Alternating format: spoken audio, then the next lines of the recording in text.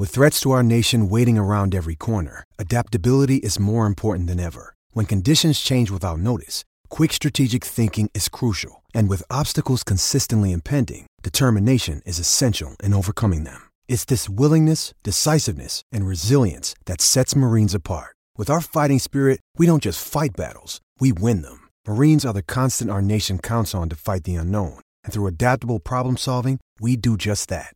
Learn more at marines.com. Hi everyone, this is the Jade Marissa podcast and this is episode 25. I'm here talking to you from Thailand about the good, bad and ugly in pop culture in and around Thailand.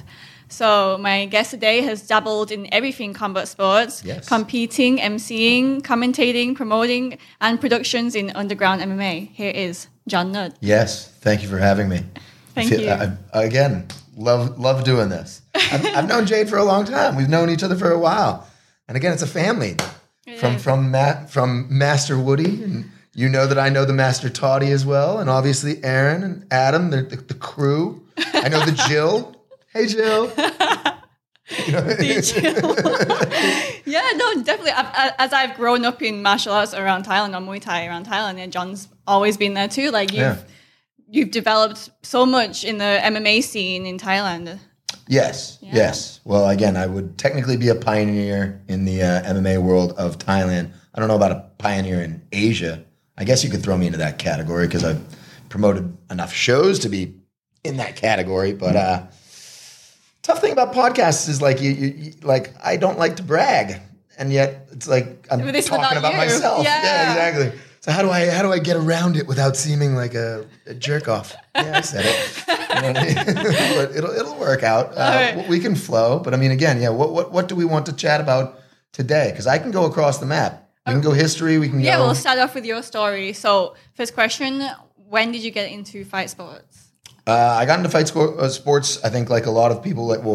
Again, you had your pops. My mom was the one that put me into combat sports. So my mom put me into Taekwondo.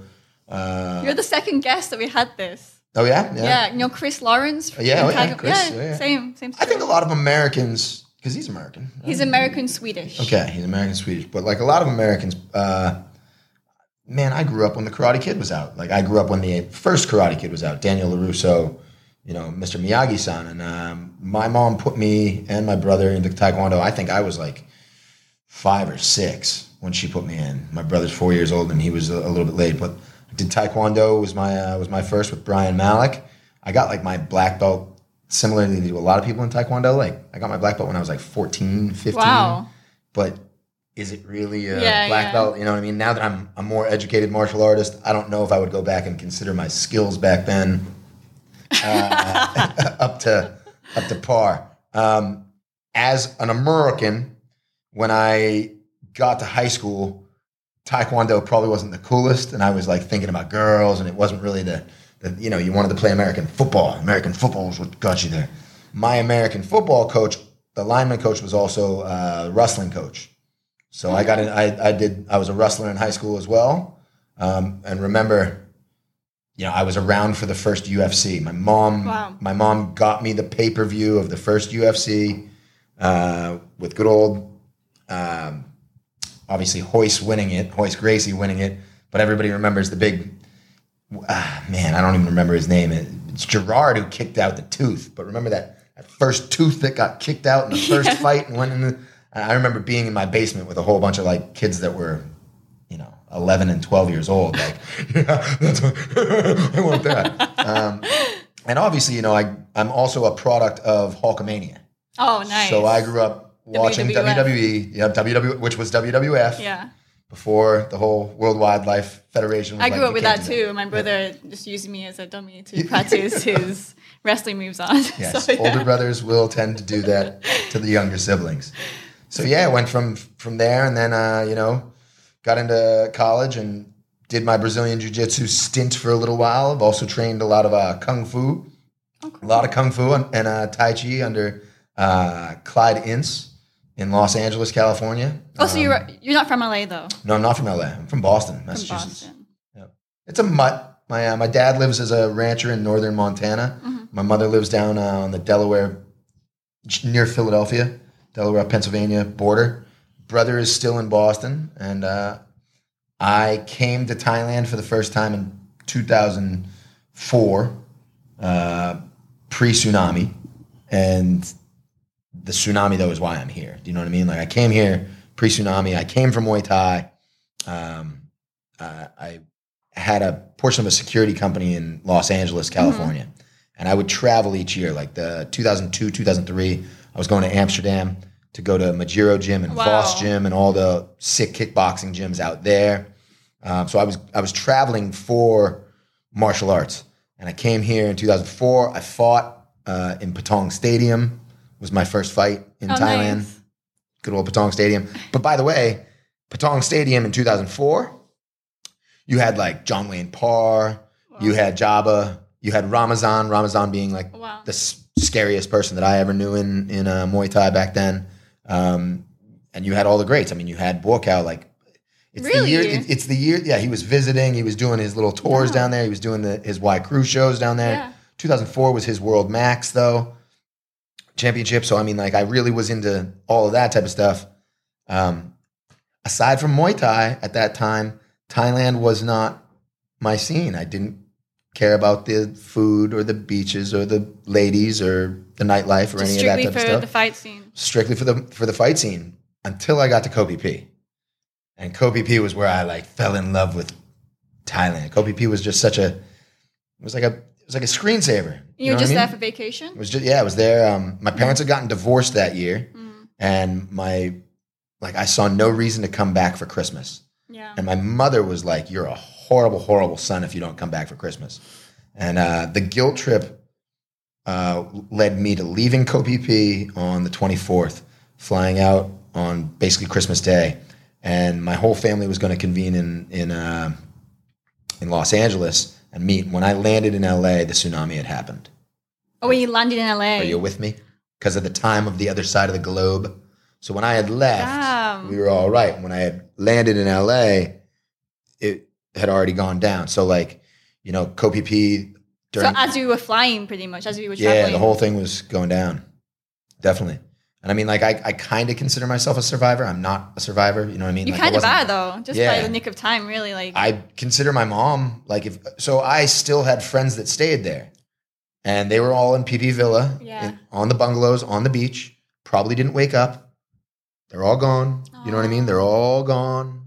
They were all picked up and put into the reservoir on one side, and on the other side put it. Remember, it wasn't one wave. It was the flow of the tide. Right. We found that out because everybody thought a tsunami before that was like Japanese wave tsunami. Well, crashing. It's the tectonic plates, right? So like when they move around, I guess, it goes wherever. So again, there's shift in the tide. I actually have friends that were diving at the time.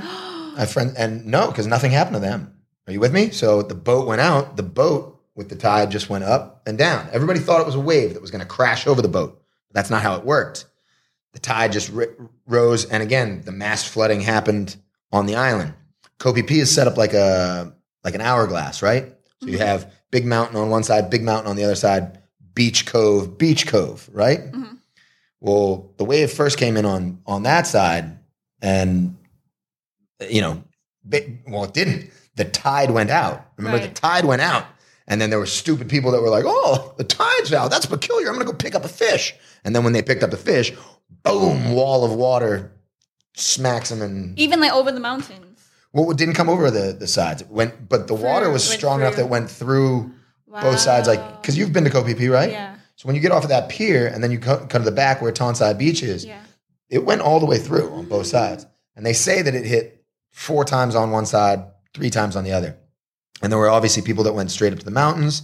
A majority of the casualties happened when people went up to the mountains and they thought it had stopped. And they were like, "Oh, we're going to go back down. We're going to go back down, find those bodies. I can hear them yelling in Swedish. I can hear them in Finnish. Right. I can hear them in other Scandinavian languages." And then you just hear the voices, stop screaming.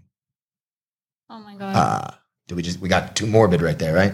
Little sad, but yes, that's. Wait, you said your friends who were diving at the time were not. So I had friends that were diving at the time, and the boat went out into Pibile Bay or whatever, and that they said that they immediately got pushed down to the bottom. So they felt it, they got pushed down. They're on the bottom of the ocean, on the sand, all looking around, again, that's peculiar. It stops. They go up to the boat. The boat has been signaled that there's a tsunami, and most of them got piled back in and then driven to the nearest place where they could climb up a mountain. My buddy Sammy Miami, who you have met, he's been to a bunch of my shows. I know that you know who he is, but he owns resorts down on Lipe now. Mm-hmm. They owned bookstores on Koh Phi Phi at the time. He and his sister were on the morning boat. The morning boat left at 7:30, and they left on the morning boat at the 7:30 boat. They got a distress call that there was a tsunami, and so their boat actually pulled into Koh Long, and then everybody moved to the top.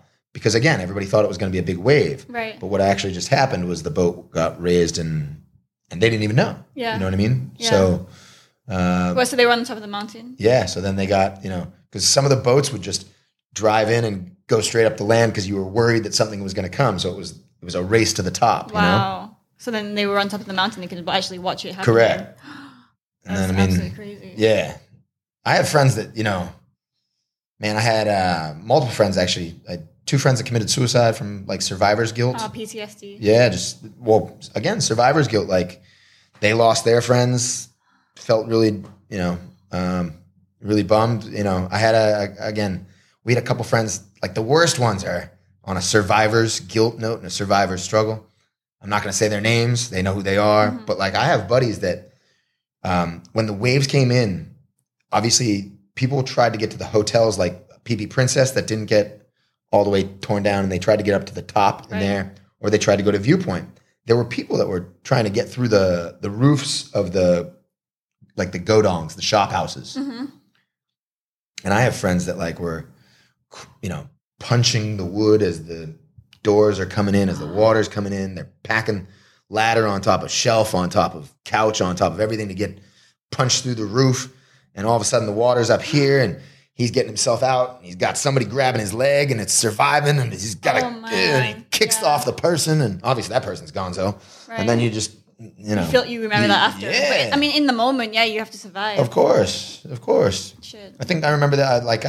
Because I did that. And then to bring back those fond memories, I also worked as an extra on that movie, like The Possible with Ewan McGregor and the Australian, very lovely lady. And there's a scene in there where like he's clinging to a tree and he kicks off the guy. Oh my God. And that's then you had flashbacks. That's always the one that again, I wasn't actually on Koh Phi Phi for it. But you were still Buddha, Allah, all you guys, thank you. Yeah. Whoever out there looking out for me. But having close friends who've been through that thing, you can feel the same. Oh, for sure. Yeah. And again, definitely every Boxing Day, it's the first thing that I remember. You know what I mean? Wow. And I can Carabao dang it now and tsunami, ding ding ding ding ding ding ding ding. Mm-mm. So yeah, but yeah, if it wasn't for the tsunami to come back, I don't think I would be in Thailand. I think I would have gone back, had my vacation, had my fight. Yeah. And gone back and lived a normal life back in Los Angeles, probably. So then what happened? Post-tsunami, I decided that I was going to raise money for High PP, which was the nonprofit organization working on Koh Phi Phi. I raised tens of thousands of dollars, and I brought it back. And I came back to Koh Phi Phi on March 9th. Mm-hmm. I know that because it's the anniversary of the late, great Notorious Biggie Smalls. And I got back on that day. I was one of the first Falong on the island. And I lived there the rest of the time. And what was it like going back there? Still finding bodies, still finding wallets, still finding everything. Yeah. The buildings were a mess. Yeah, and I also it also taught me a lot about nonprofit organizations and which ones are good and which. The corruption in Thailand that we know about is pretty wild, but. That there are certain people that gave and donated a lot of money, and either they donated it to the wrong people because those people already have money. Yeah. Or it just went nowhere. It just went nowhere. You know what I mean? So I worked for High PP for 3 months, and then I was like, I'm going to do my own thing. Wow. And met a nice Thai family. It was a long tail boat driver. He lost his wife and his kid, and he had no real means of making an income. There's another guy from UCLA there named Matt Berger, who was a UCLA football player. He and I got along. We built this guy a gym and gave that gym off to him. It was called King Kong Gym, and it was there until about 2006, 2007, and then it was gone. Mm-hmm. But I also opened up my first dojo on Koh Phi Phi. Really? Yep, which was not a dojo. I've been the owner of 3 dojos. How was it not a dojo? Because it was a bar called The Dojo. So all we did was play like old Pride, UFC, MMA videos on the screen. Nice. And it was in a dojo style. Like I had pictures of Bruce Lee, pictures of, I'm a huge blaxploitation film guy. So like Superfly was on the wall as well. Dolomite was on the wall. Fred Williamson was on the wall. Jim Kelly, do you remember the black dude with the afro in Enter the Dragon? Maybe. Bruce Lee movie, Enter the Dragon? Yeah, I remember the movie. That guy. He was like my hero. So he was up on the wall. And yeah, I had the dojo. It's still running strong. For those of you that ever go to Koh Phi Phi, go say hi to Geordie Nick. He'll come over to you and he'll talk to you in Limerick. He's like, Geordie Spaniel's drinking Jack Daniels. Because he's as British can be. Nice. And, yeah. Well, you found another one like that, Ree. Yeah, Ree. Yeah, yep. Ree. They all speak in Limerick. They all have their weird rapping that they do. But so yeah, it was. I was a down south boy. I fought. I'm like 11-2 in Muay Thai. Were you still fighting whilst you had the dojo? Yeah, most of the time. Oh, okay. So like I did the announcing at the stadium on Koh Phi Phi. But the family that was like my backers, my protectors, my Thai family that overlooked us was Una and Weedham, and they own Reggae Bar. Okay. Reggae Bar is the bar that has the ring in the middle of the club that allows people to fight for buckets of alcohol. Yeah, I've heard of that. Best place on earth you can go. You should always try to go there. And again, everybody that's now past 2010, like when I go and I see the Phuket Top Team boys, the AKA Thailand boys, the Tiger Muay Thai boys, and they do their trips out there. They all like love that type of stuff. And I was like, yeah, I helped out make that. That's the jam. That's a good story. And so, yeah, I did. And then, yeah, I was the announcer at Patong Beach Stadium as well. Oh, so then you moved over to Phuket. Yeah. Yeah. And I was doing half time. I did like 2 full years on Koh Phi Phi. Wow. And that's a long time in a small island. On a small island. I basically like debated whether or not I was going to run for mayor or not. You know what I mean? Everybody knows my business anyway. You know what I mean? Should I do governor? Should I try to become in politics in Thailand? You know what I mean? It's like, my blue. Yeah, doing it all. So, yeah, but then did a lot of Phuket, a lot of Koh Samui, fought a lot in Chaweng Beach Stadium as well. I hold a win over somebody that we also know, Big Sasan Gasari. One of my favorite promoters, Mass Fight, Boa Cow fighting in Cambodia this weekend, October 27th. I fought Cezanne. You fought him, yeah. I fought Cezanne in, I think, 2007, 2008. How did that go? I won. Third round, knees. We almost went over the ropes. I can imagine because you're both tall guys. Yeah. And it was the referee is probably really tiny. Man, so he's from Iran, right? They're a Muslim island. He came out with the headgear on and the whole thing, like Yusuf or any of the boys. And I came out and the U.S. Navy was in town on leave. So half the stadium is like yelling for him. Half the stadium is yelling for me. It was a real life Rocky Balboa moment. You know what I mean? And it was awesome. And again, I was so naive at the time that like after the fight, like I remember going over to Cezanne, like, yo, let's go have drinks. Let's go celebrate. And he was like, I'm Muslim. I don't drink. And I remember being like, it doesn't matter. It doesn't. Does it really? And he was like, it does. Okay. I guess it does. So yeah. But he, obviously we've kept our relationship up and I'm still buddies with him. But yeah, again, back then, I just think it was different times for the Muay Thai gyms. Definitely. Certainly a different time for just Muay Thai in general. Yeah. And Phuket, I imagine. Phuket in general. Crazy now. I mean, I worked with Sean Douglas, who was one of the first owners of Tiger Muay Thai. Oh. Yeah. And I was there when that road only had that gym. Tiger Muay Thai. And then he started Chlong Chai, which he was going to sell to me up the road, which is now Dragon Muay Thai. I mean, this is all pre-Boyd Clark and Phuket Top Team. I remember. I went there, probably before Phuket Top Team. Yeah. So when I used to run that road, it was all like rubber trees. Yes. Looked like it was straight out of Mortal Kombat. It was kind of scary going around there at night. It was great. Yeah, I love that stuff. You're like, it's scary. Put me out of my element. But now I'm it's happy. so different. Like every other shop is a Muay Thai gym or a nutrition store or a massage shop. Correct. Yeah. And aside from Patong, it's the only place that's delegated with its own authority. Oh. So it actually has its own sanctioning bodies of police and stuff there in Chalon because of how many tourists go there each year. And again, if you've never been to Thailand and you do come here, you need to go to Soi Thai Yid. That's the Muay Thai Road. You can call it either one you want. Tiger Road. Tiger Road, they call it now a lot. And because they really have taken over. It's crazy. Well, I mean, they started it. Yes, so. They did. And that whole development, I mean, there should be a documentary or a movie or a book on that. And if there is, I'd love to put a chapter in there because I did get to see the original owners of Tiger go to then the people that I feel like really built it up. Oh, it's okay. Water? Yeah, sure. But you know what I mean? I got to see it. I was there when Sean Douglas was there, and then I was there when Ray Elb was there. And then I was there when Will Elliott was there, I've been there when Ray was there and Will, yeah. Yeah. So Will Elliott is still the guy that I give a lot of the kudos for making it what it is today. Mm-hmm. He was the one that got Roger Huerta on board, Brian Ebersol, Valentina.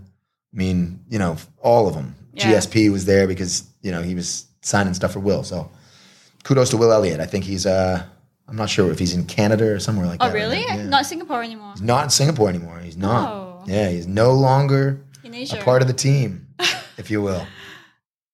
A lot of people have moved on. Even referee Olivier, he's moving to France, right? Moving to France in December. Will he still be refereeing for one championship? I believe he will. Yeah. Oh, nice. I believe he will. And I just did a part of our Eat, Pray, Fight documentary series for Fox Sports Asia. The one on Oliver came out today. So at 8 o'clock tonight, I'll be sharing that via our social media networks and outlets and all that type of stuff.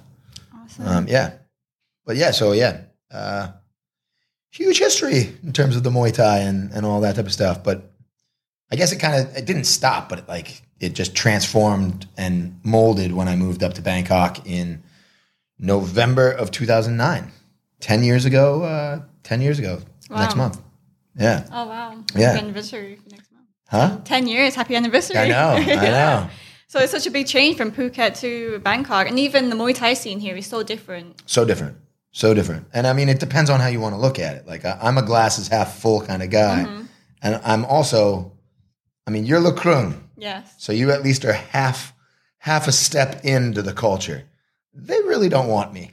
You know what I mean? I can imagine. They really don't want me. No matter how much I do or try to play the game, if you will. They won't understand. No. And they don't care. And it's not just that, not just because you're foreign, it's the mentality and also the way you interact with people is so different to the Thai way. Where for sure. Where they're just kind of kissing ass. Yes. It's not going to work that way. Yeah, I don't have any fear of losing face. The beauty about being an expat, which I suggest everybody do it at one time, I think peace on earth can happen if everybody moves away from their home. Because the one issue that I see in today's society is all the keeping up with the Joneses type of stuff. Just trying to stay pace with somebody that you don't need to be in competition with. Well, when you are an expat, when you are a immigrant, because that's basically what I am. Some people can say expat, some people say immigrant. But when you're an immigrant and you're out of the social norms, I don't care. I do things for me. I do things for my family. I do things for the people that are around me. But if a Thai person comes over and is you shouldn't be doing it like that. It's maybe I should. But does your wife ever say things to you? She lets me know. Okay. She lets me know. She tries. She tries. And you're okay. But she made her bed and sleeps in it too. You know what I mean? So And then how about your son? Because you're bringing him up in the more of a Western mentality. Oh, yeah. But she's close with her mom and dad. So I'm close with my in-laws. They're at my place right now. Mm-hmm. That's how I'm here. Oh, wow. You know what I mean? So he speaks Thai with them, speaks English with me. You all live together? No, they live out almost by Minbury. They're an hour and a half away. Okay. And so I can do jokes like this because they'll never get it. They live close enough that they can come over to babysit, but they can't just come on over every time. So it's perfect distance, mom and dad. Meh, paw, sujodnik, up, ding, ding.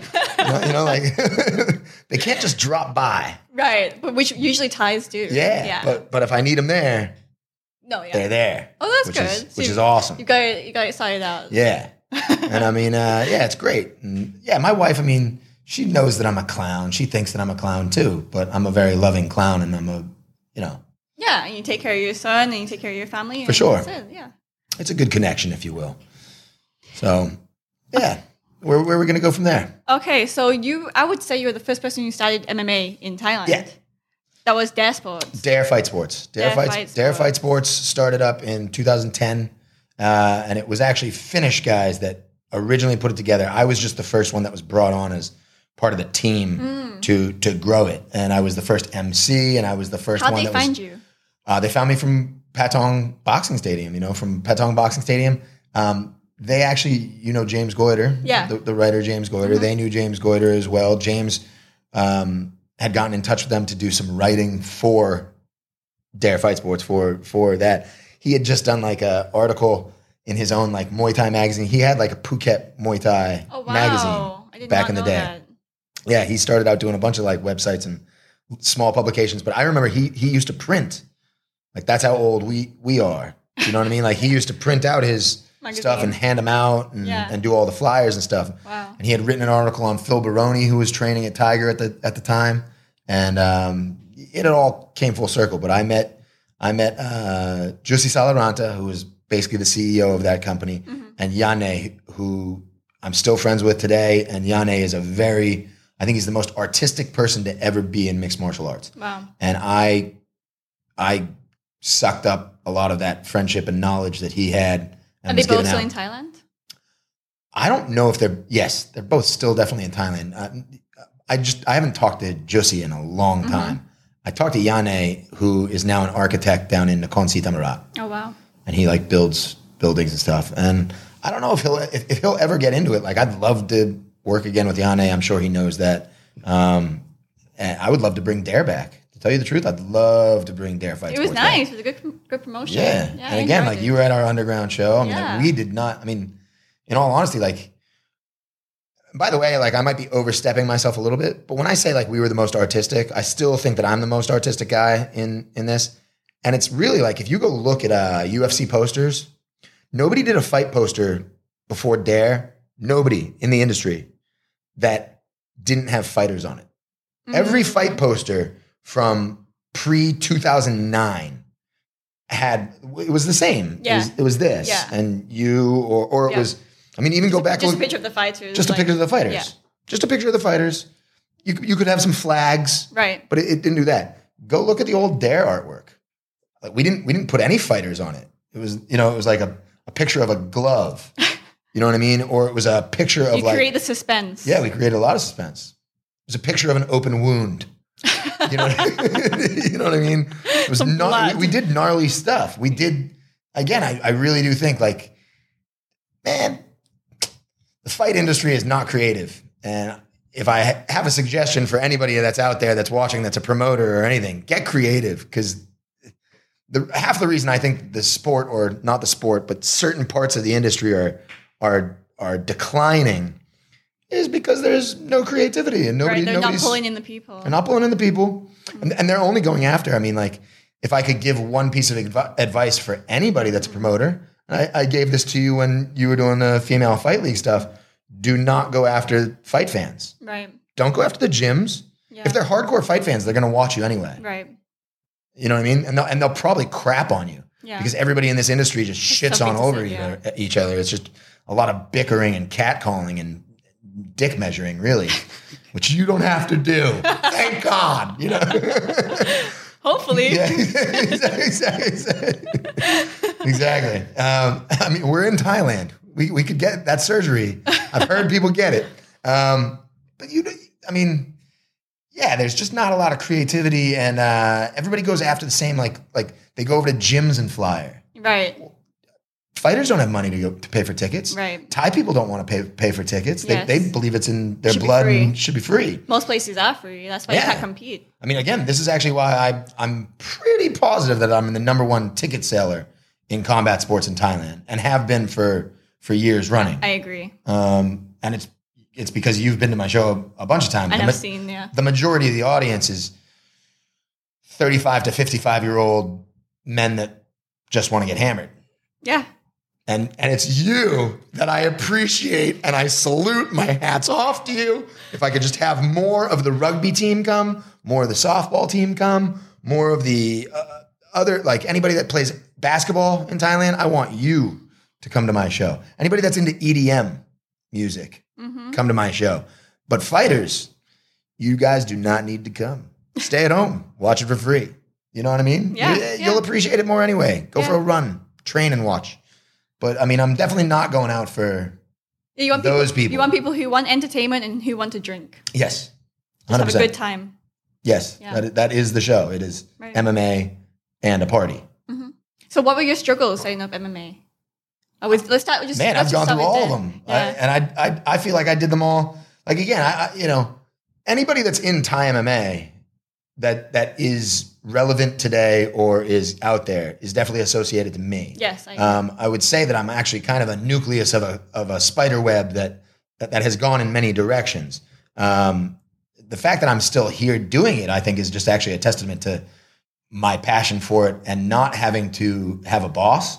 Yes. I've never really subscribed to anybody's authority. I mean, when we got it, we were the ones that got MMA banned. Dare Fight Sports was the one that got MMA banned in Thailand. Right, I was going to talk to you about that. So is that a real thing? Was MMA actually illegal in Thailand? Is it still? According to my lawyers, it was not. Right, so it was a rumor. It was a gray area.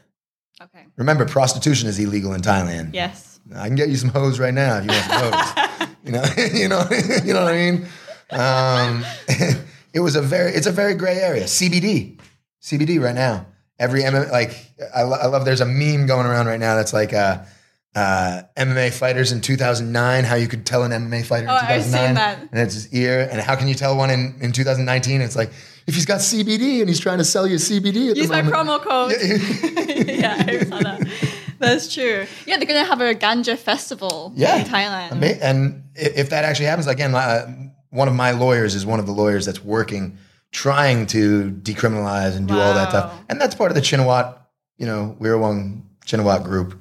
So if they're doing it, it's about to go by. But basically, when the ban happened, it was the Muay Thai Authority and the Sports Authority who, by the way, they govern themselves. And you know it and I know it. There's a little bit of corruption in there. A little bit. Did. And they didn't want the competition of outside promoters or other things. But it was really because we know this now. Yeah. We didn't know this then. Right. But I'm friends with the guys at Lumpini. I'm friends with the guys at Rajadamnern. And the guys at Lumpini were worried that it was going to take away some of the Thai fighters going to them.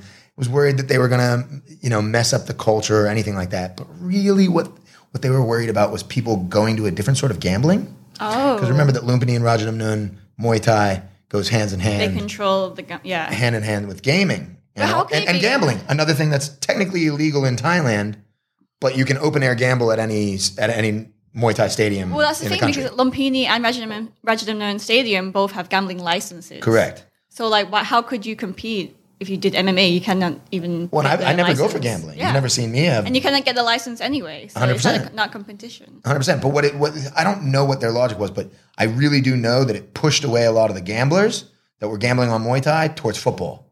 Oh. And that's again, I always say that combat sports grow combat sports. Yeah. And the negativity in combat sports grows football, rugby, baseball, the NFL, everything else. Right. I mean, when you see somebody who gets disillusioned by this industry and they go from a fan, again, Hulkamania, to then realizing that the WWE is fake, then they're like, my heart is broken. I'm going to go watch cricket. You know what I mean? Yeah. And another one that I'll say is that just everybody that's out there that's a fight promoter or fan, I still have them to this day be like, must be so easy must be so easy for you to find fighters because you got all these Muay Thai guys that want to come over to MMA. And that's the most retarded thing in the world. Yeah, I was going to ask you how, like, the difficulties finding MMA fighters in Thailand. Probably the same difficulty of going to Pakistan and finding a baseball player in cricket. You know, like, hey, Wayne Rooney, you can kick a ball, right? You can kick a ball. Wayne Rooney kicks a ball, right? Yeah. Why doesn't he go play football, like American football? Why isn't he a kicker? You know what I mean? Why doesn't anybody from rugby go over to the NFL? Well, they do now. Once in a, but why? You know what I mean? Yeah, They're definitely. totally different sports. Totally different. And some people don't understand that Muay Thai is different. Man, people are morons. Let's just face it. You're all stupid. You're all stupid faces. It's ignorance. It is. You know, yeah. Education. Yeah. But I mean, you know, I think that there's a lot of people that think that combat sports lovers love all combat sports. Mm-hmm. And that's clearly not what it is. No, there are people that only love Muay Thai. There are people that only love K1. There are people that only love Letway, Kun Khmer, Muay Thai, but all of them. And they're all separate. This is another one why the industry is having major issues. But that's what One Championship is trying to do, right? Like on their promotion, they'll have many different sport categories within one promotion. Does that work? Ooh, you'd have to ask them.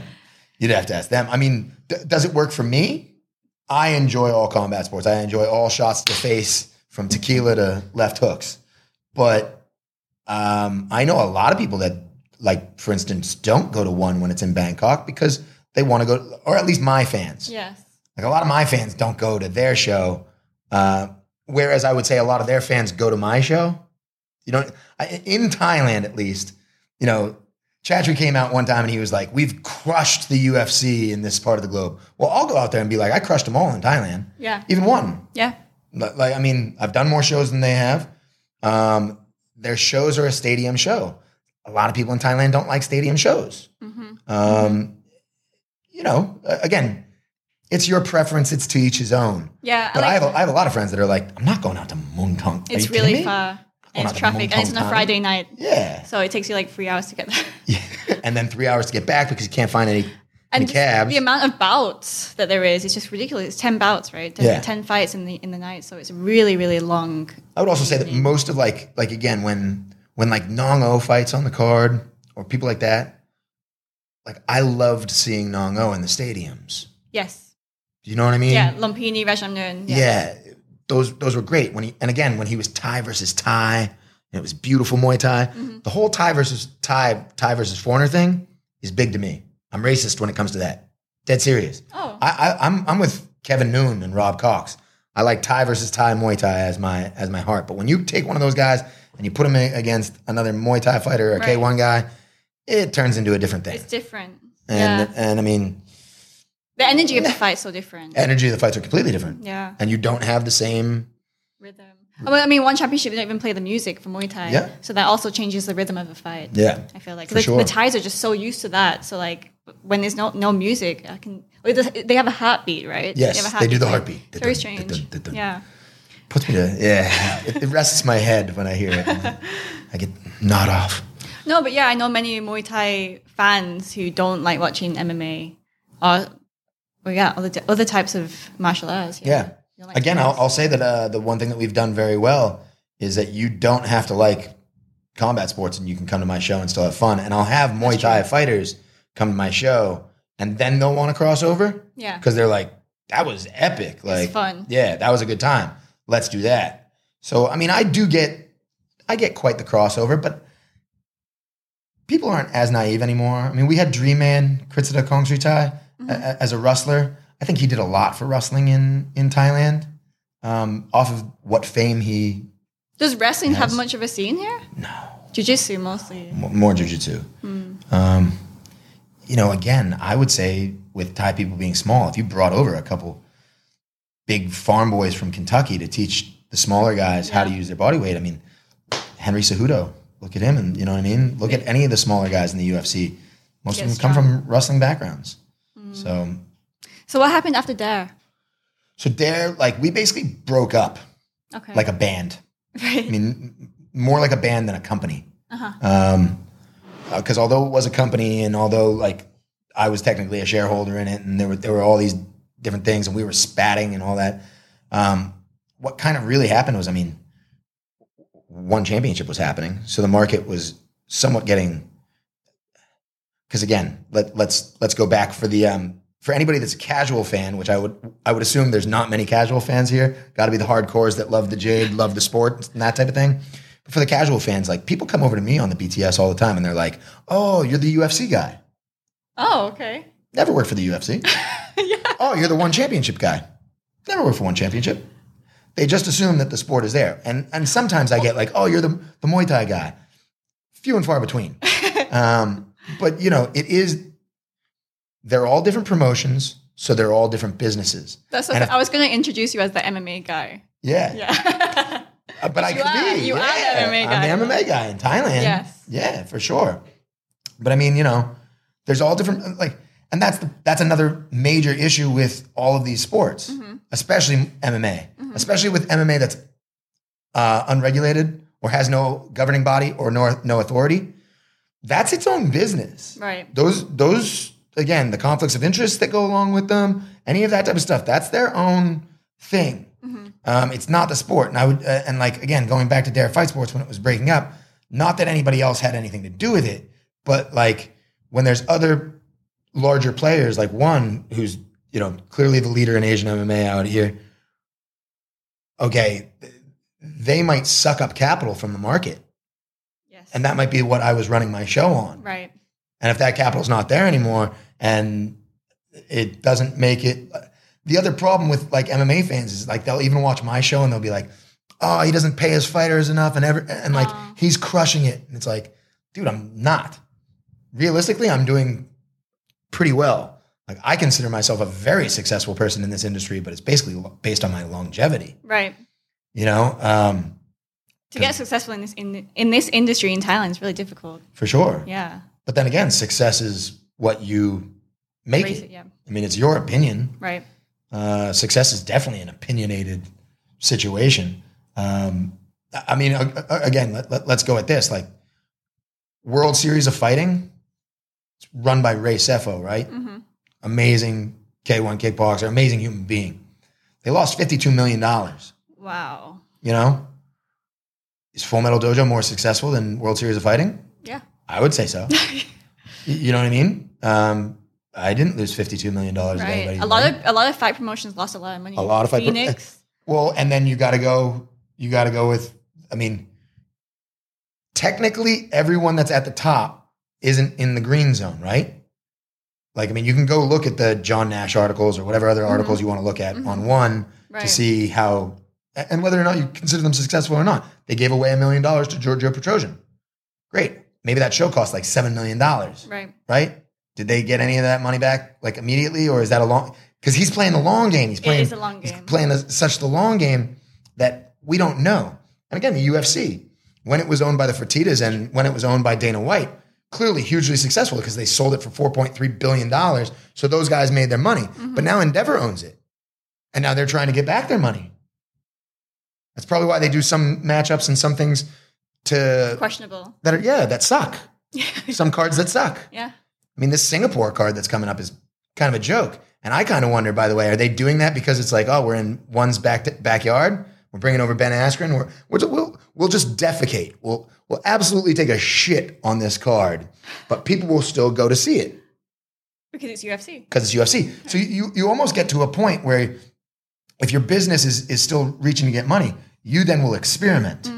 I'm sure you'll experiment with your promotion the next time. Yeah. You'll take what you learned from the last time and you'll totally go back and be like, you know what? I'm going to not do that budget. I'm going to not do that budget. Yes. I'm going to not do that budget. And we're going to bring the money over here to make it more successful. Right. Bunny ears. Yeah, that's true. You know? Yeah, I went to UFC, the first one they had in Singapore. Yeah. It was also quite bad though. Yes. I was there for that too. Oh, you was? Will Chope, Max Holloway. And they had a lot of local fights as well. So a lot of Singaporeans who were just starting in the MMA. Royston Wee was on there or something like that. It was pretty bad. Yeah, it was pretty bad. But again, you know. It sold. It sold. And I mean, the UFC is the premier league of the sport. The other one I would say, again, notice how I say they're the premier league of the sport. I also don't know if I believe in the sport or the spectacle. I mean, again, a question to you. Do you think that most of the Muay Thai in Thailand is made for sport? No. Or entertainment? Gambling. Or gambling. Gambling. You know what I mean? They're trying to do the entertainment thing, right? Muay Do? Yeah. What's Muay Do? Why do they have oversaturation of shows? Right. Why on Sunday do we have Muay? By the way, have you seen Muay Hardcore? Yeah. Man, that's me. That show's mine. I've been to all of those networks and been like, I want to do Full Metal Muay Thai. What is Full Metal Muay Thai? Oh, it's Muay Thai, but I'm going to play Metallica. Oh, shit. Yeah, with 4-ounce gloves in a cage. I was actually going to ask you this question. Yeah. Again, I feel very, very, I get a lot of gratitude. Is it true you once considered Full Metal Muay Thai with 4-ounce gloves in a cage? Yes. We've tried to do it a couple times. And again, like, I would say one of the reasons that I consider myself very successful is the amount of rejection that I've taken from Thais and just walked through. I mean, especially because now that I'm experimenting with the business side of it, like, look for me to rock out in 2025. Like, I think a lot more people will know about me in 2025. I'm dead serious about that because I've been doing this for 10 years, but I've always been doing it as a passion project. And the reason that I'm actually successful is because I've done everything from an events coordinating standpoint. Yes. So I never went and raised capital like one or because they're all different. You know, Brave is owned by a sheikh. Brave is owned by the Prince of Bahrain. Right. Chatri obviously but I don't know how the shares work. I don't even know if he's the majority shareholder of his company anymore. Right. But there's lots of parties involved. Sure. And again, I don't have lots of parties. Right. I own like a lot of my company. And again, we've always made a profit on our shows because we go after ticket sales, alcohol sales, merch, the normal things. And I budget my shows so that I'm not going to take a huge hit, which allows me to continue on. Right. You know? Whereas again, like, I had somebody the other day, because it always gets brought up, like, Chatri's the most successful person in Asian MMA by far right now. Look at this article. It's like, yeah, but he says in the article that he wants their company to be as big as the NBA or the NFL. Yes. I'm messing it up. He wants it to be a media company as big as the NFL. Well, then he still has a goal that he hasn't obtained. Right. So he hasn't reached his goal. I mean, success is not imminent. Are you with me? Yeah. Whereas my goal was to be the #1 MMA promotion in Thailand. Boom, knocked that out of the park for the last 5 years. That's true. Fucking A. Yeah, I mean, on One Championship's website, they promote themselves as the #1 sports media company in Asia. Sure. Yeah. And it depends on your outlet on that. Like, I think they'll do very, very well and be very, very successful with e-gaming for sure. They say that they're going to go to the States. I don't know if that's going to be able to happen. I mean, it obviously could be able to happen. But the interesting one is, will they be able to hold the events the way that they want to hold the events? And will it have the success of what they actually want? Because, again, being 100% transparent, and I don't really care about, you know. Yeah. You know the rumors. Yeah. You might get blogged too. You might. I won't. Okay. But I'll take it. I'll take it. But I mean, you know, if they go to the States, the amount of trolls that are in the States, like, I love the trolls. When people talk trash about me, which is far and few between, but whenever I do get to see like a John Nutt, that fat fuck, what an idiot, that guy's half a mongoloid, we should, you know, whatever they say about me, generally I'm like, they said John Nutt. They said my name. You know what I mean? Whereas, like, when people talk crap about the other one, everybody's got to go out and, like, defend it. Right, that's true. Good luck. That is when he goes to America and they start really. But I also think that in marketing, there's a thing called the Howard Stern effect, and, like, I've always loved that. Do you know who Howard Stern is? You're aware of Howard Stern? I'm not sure. Howard Stern is like the most famous disc jockey in the world. He had Private Parts, the movie, out. He's the host of, like, America's Got Talent now. Oh, wow. Long frizzy hair. Go check out his thing with Snoop Dogg and Seth Rogen, because you'll really like it. But when he was getting signed, and this was a big part of his movie, when he was getting signed pre-Sirius XM, pre-WBCN, who he was on in Boston when I was growing up, he was going to piss people off because they said that the average Howard Stern fan would listen to Howard Stern for an hour a day. The average person who hated Howard Stern would listen for 3 hours a day. So he would obviously go out and be controversial to try to have people hate him, because those are the guys that are listening to him most. Not to be that guy, but I think one championship in the States could be hugely successful. Not because of Asian superheroes who have built and run over mountains of adversity, but because of the people that shit on those people who, you understand? Yeah. I mean, like, again, Angela Lee is awesome. True. Angela Lee is awesome. Super hot, super nice person. But if you go into some of the underground forums, it's just a whole bunch of savages that are like, I want to fuck her. I want to fuck her and her family. They make out. Her and her brother make out. And they get really bad towards them. But that's how Ronda Rousey got so hot. That's how Ronda Rousey got so popular. Yeah. So again, if you don't listen to the negative shit, and I'm sure she could turn off her phone, and she makes enough money that she doesn't need to have her phone on all the time. Right. Marketing wise, if she doesn't care about it, that's how heels became heels in the WWE. That's how Ric Flair went woo on this bitch. Yeah. Ric Flair would not have ASAP Ferg writing songs about him if he didn't have woo. You know what I mean? Yeah, no, definitely. It was because he was the heel. Then that could be a difficulty, because as one championship promote their fighters to be heroes. And they don't want any heels. Yeah. So no heels. Heels? Well, again, a heel is a negative person in any kind of combat sports industry. Yeah. The heel of the show. But these fighters believe in that they're heroes, and they're all these godlike people. And when they listen to all this hate, they're not going to be taken. I know. But I'm studying psychology right now, so I'll share my number. You can hit me up later when you got some issues. Exactly. I got 2 shoulders. You can pick one to cry on. Either one works for me. But yeah, I mean, it does make it interesting, the amount of people that, get torn down by those things. Yeah.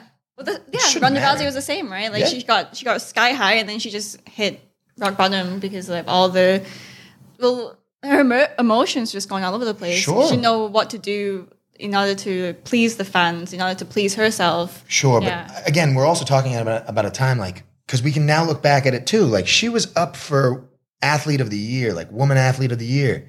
And the media hype train behind that and behind the UFC, and because she was the first woman to be so dominant in this playground, she was made into an icon and idolized right away.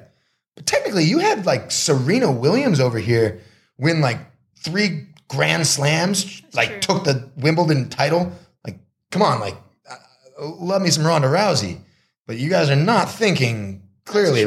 This woman won, she beat Misha Tate. Cool. She beat Kat. Cool. This woman over here is crushing Wimbledon, crushing the Lipton, crushing the Australian Open. Hindsight is 20/20, I guess, is all I'm saying. But it comes with the times as well, I feel like, because Ronda Rousey came at the same time that the internet and social media was just getting hot as well. So it was a time. Whereas Serena has been here for a long time before all the social media hype. 100%. And I think we got to give credit where credit's due. She really did.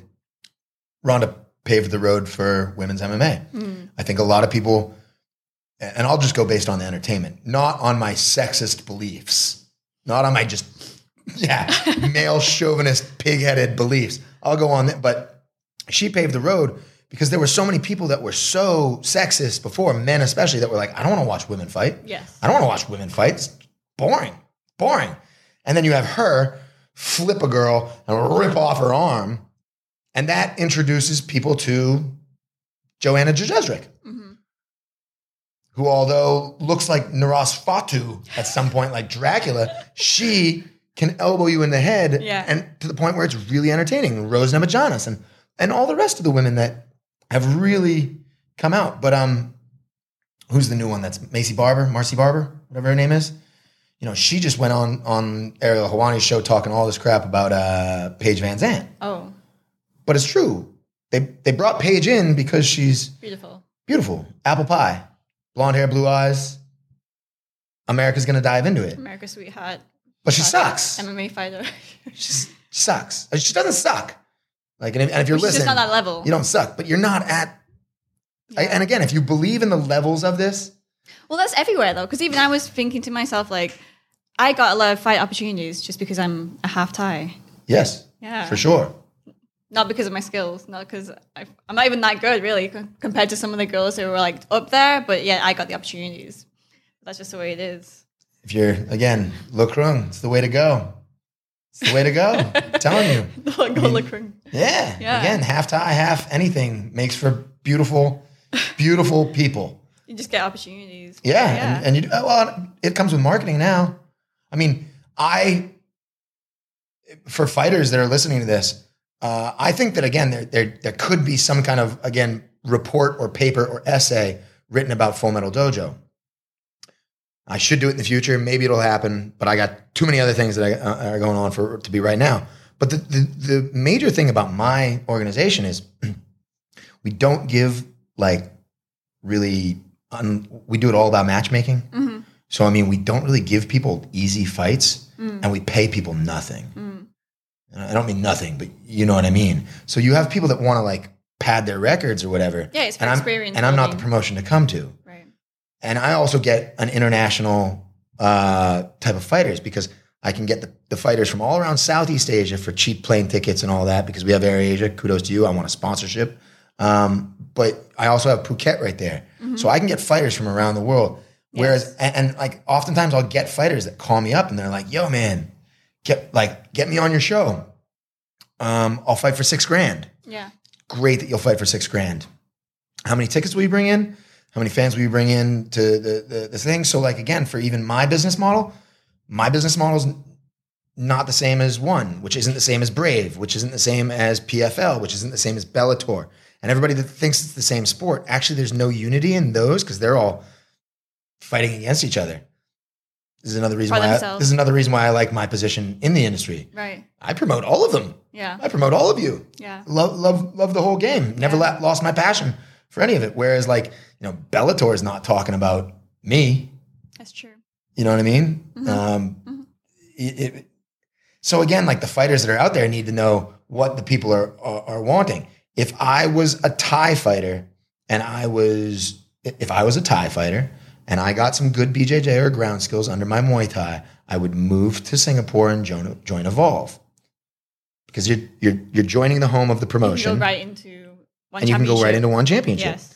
But if you're Dylan Fussell at Team Quest, who's fully tatted up, gnarly looking dude, who can probably crush most of their roster, do you think they really want their roster to be crushed by the non-Asian superhero? No. No, they don't. We need Asian heroes. So he says exactly what people just aren't listening. Right. He said they don't want they don't want Conor McGregor. Well, at the time when Conor McGregor was as popular as he was, and he said that, that would be like being like, I don't want Cristiano Ronaldo. You know what I mean? Like so you're saying you don't want the best football team. Yeah.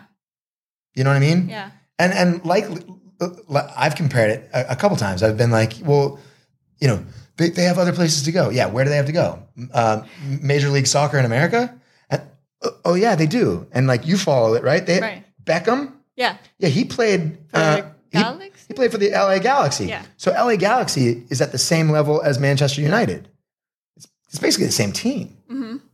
I'm fucking with you. I'm fucking with you. This is hardcore sarcasm. What I'm saying is that because they are not the same. Yeah. When Wayne Rooney plays for Manchester United and then he now plays for like DC United, I can't then go out and be like, DC United it's pretty much they're on level. No, they're not.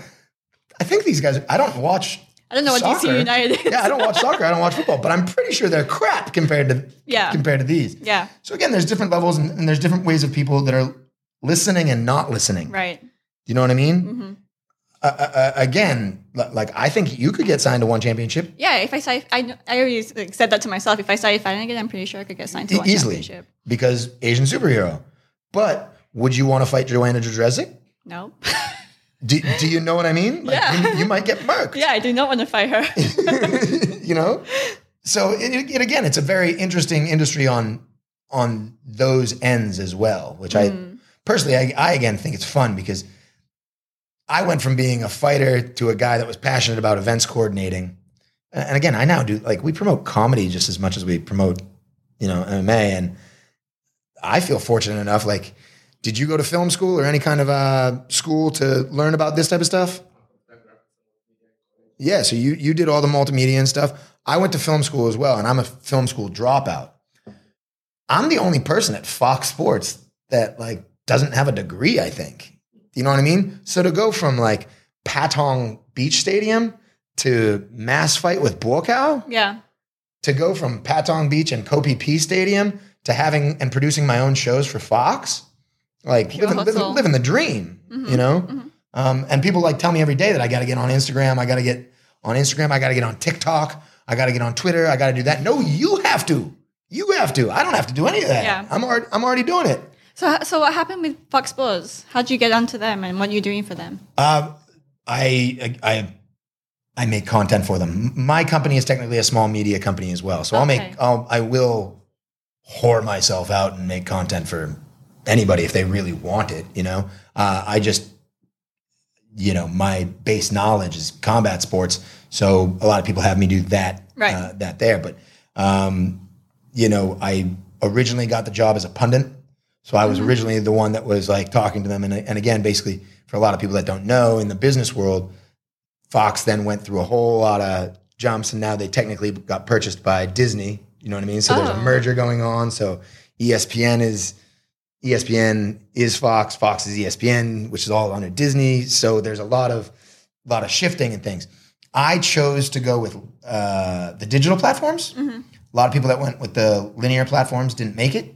And that's also just shows where certain things were moving. Yeah. But we basically, after being a pundit for them for a while, and like I used to fly down to Singapore almost every weekend to do their little show. Right. I would fly down there to talk for 1 minute and 46 seconds on camera to fly back. Wow. Like that's what I was doing. Put on a suit, have the makeup woman come over, me be like, I don't want makeup. And then, He's just like, no, you need it. Yeah, exactly. No, fecal matter face. You need this. Yeah. So, I mean, and then when through the relationships that I made at Fox, I was able to continue the relationship, sign other contracts with them via my media company, and then make content for them in other ways. Oh, cool. The Eat, Pray, Fight show is the one that I wanted to do the most because the direction of my life, especially at the time when I started the show, I'm a huge Anthony Bourdain fan. Still am, although he's a quitter. I said it. People are going to hate me for that, but I could feel it. Don't appreciate the fact that he committed suicide, but love Anthony Bourdain, loved him since Kitchen Confidential, and my whole thing was that I want to be the Anthony Bourdain of Asian MMA. Wow. So that was the basis of the show, going and doing what Anthony Bourdain kind of did with the culture and the food and the travel, but with an angle on fight sports. And in 2020, the show gets elevated because of the whole merger, so it will go on to ESPN, which is awesome. And it's now on linear. They take it, they put it from digital, they put it on linear. It plays as filler content, so it plays a lot. And basically, they want me to go from Eat, Pray, Fight. They want to heighten the show and have it be called like Eat, Play, Fight, and then have us do other sports, not just combat sports. Oh, okay. So I'm looking to cover rugby next year. I'm looking to cover, nice. Yeah, that's fun. Man, I don't even know rugby. You know what I mean? But I'll learn it. Yeah. You know what I mean? Yeah. The fact that I, again, made it from being a pundit to a producer to a director is like eventually, again, I don't really want to be in front of the camera. The goal will eventually be to be able to produce and then go like, Jade, we need to get Jade in front of the camera. We need to get her more camera time. This is a very talented individual. We need her to do this. Right. You know what I mean? Which is kind of a lot of what I'm doing now. I mean, for those who are not there, we are in prayer mode right now. Live in the Muslim area, so you hear them praying. The prayer is on. 4:30 a.m., you hear them praying. Oh, so worldly. It's international. Makes me feel good too. So from the Fox Sports thing, that's why I saw you go into Myanmar and covering WLC. So right? So I am the Bruce Buffer of Burmese bare knuckle. So I was going over there to watch Letway pre Dave LeDuc being Dave LeDuc. Actually, Dave LeDuc knows me from hosting Prison Fight. He fought on the Prison Fight. Prison Fight. I was the one that, if anybody can go back and look at it, when Vice did that Prison Fight documentary, you'll notice the main producer of the movie is a man called John Nutt. That's me.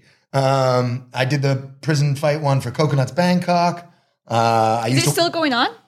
It is. It still goes on, but they were worried about like people getting in there on like a real corruption note because they wanted to bring over like the Prison Fight team from Mexico and the Prison Fight team from Russia. And doesn't that sound a little bit like messed up? Yeah. Like, you know Some what of I these mean? people are murderers. Yes. So the ties went back to kind of, I'm not saying that they dumbed it down, but they went back to what it was before. Klong Prem Prison versus Klong Pai Prison. Okay. And those boxing teams, which for anybody that would be like an American, that would be like the American football, NFL, because we have that type of stuff too.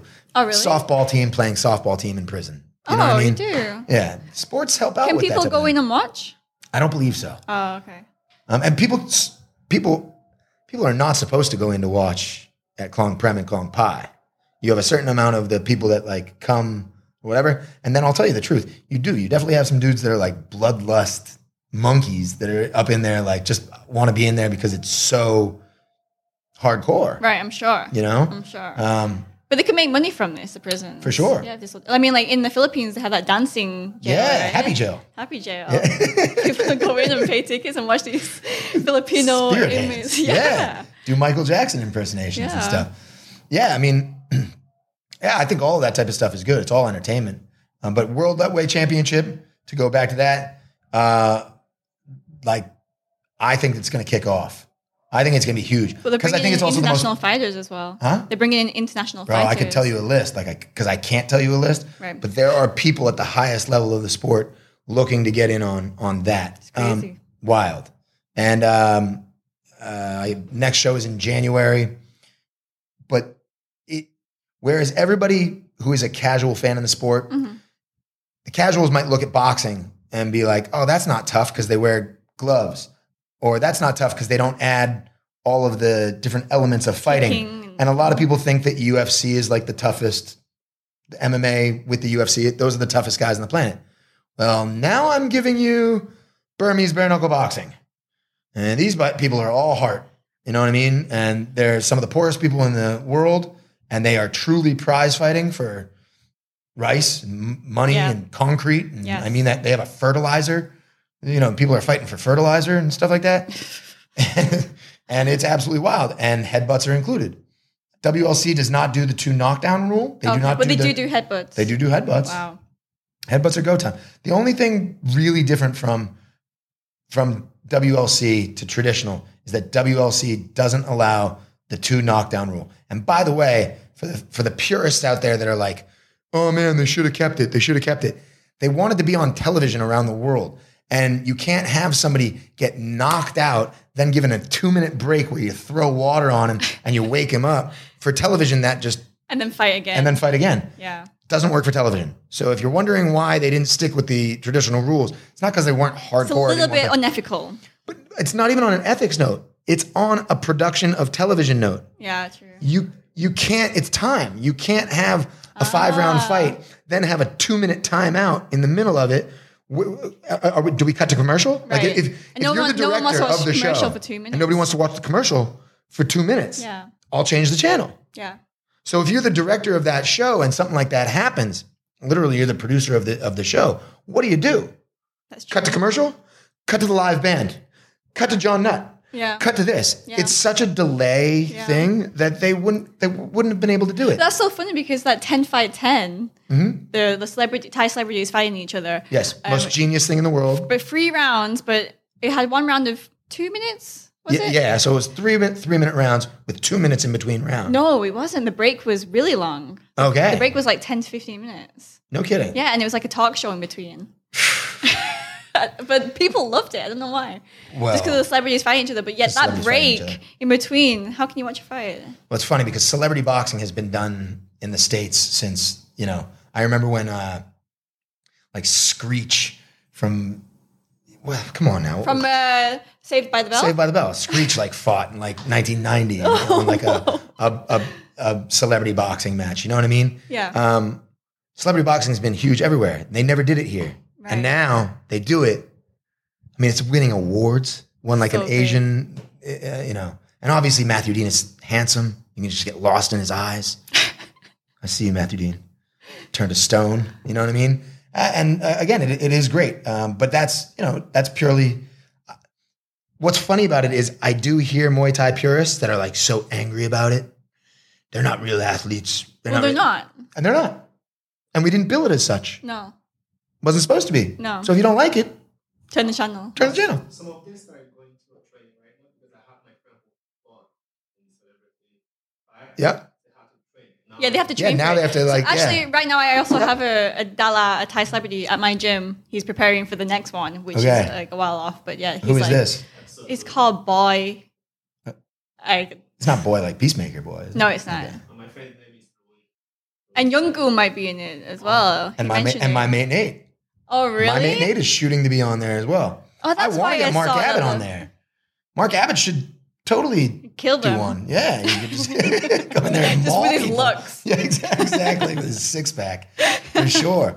I mean, yeah, it's a brilliant idea for Muay Thai, which is in Thailand so oversaturated that you have people falling off, and shows don't make it because the sponsors don't make it. Right.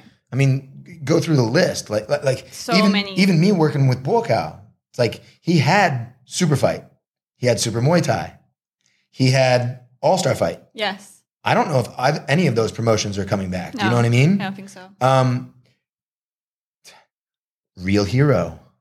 You know what I mean? yeah. Real Hero. That happened for like a month. Where is that? So many Half of promotions been these and gone. shows, Yeah. like they just come and go. Why do they come and go?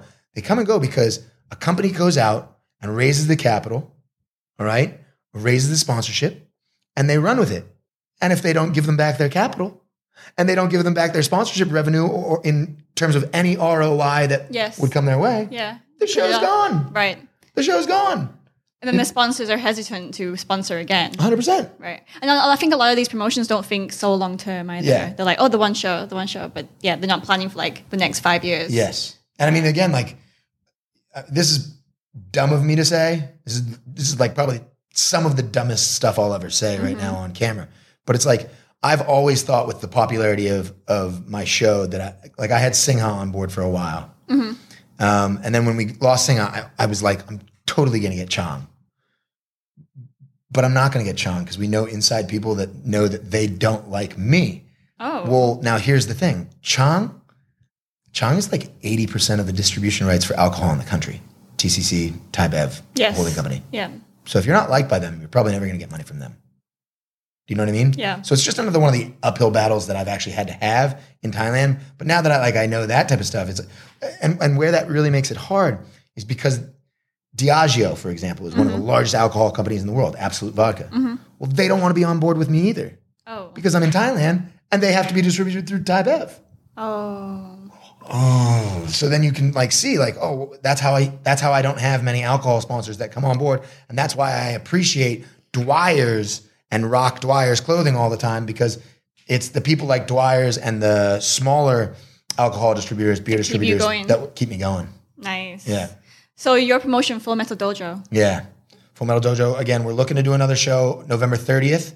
I say looking because it's actually not 100% set in stone. We have Javier Trujillo fighting Daniel Kerr on that. And by 100% not set in stone, it just means that date. If I have to back it up, it'll back up by Yeah. Because of the logistics in my company, it's events coordinating.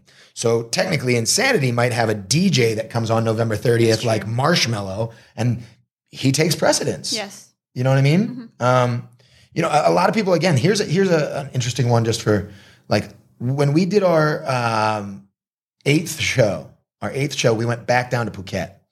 The night before us, DJ Snake was playing. Oh, wow. Turned down for what? You know what I mean? So he was technically the DJ at my weigh-ins, my post-weigh-ins party. Are you with me?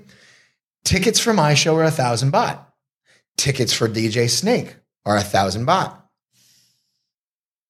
Who brings in more people? Who brings in more alcohol sales? Now, my show kicked ass, and I really conquered it, and it was a huge success.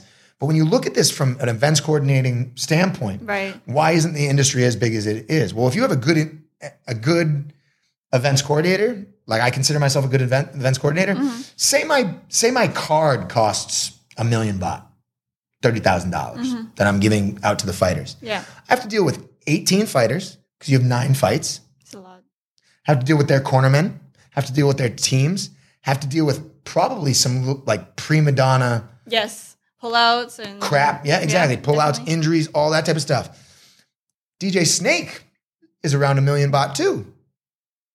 You only have to deal with one person. Yeah. DJ Snake. Yeah. Maybe 2 people in his entourage, maybe a rider that you don't really like.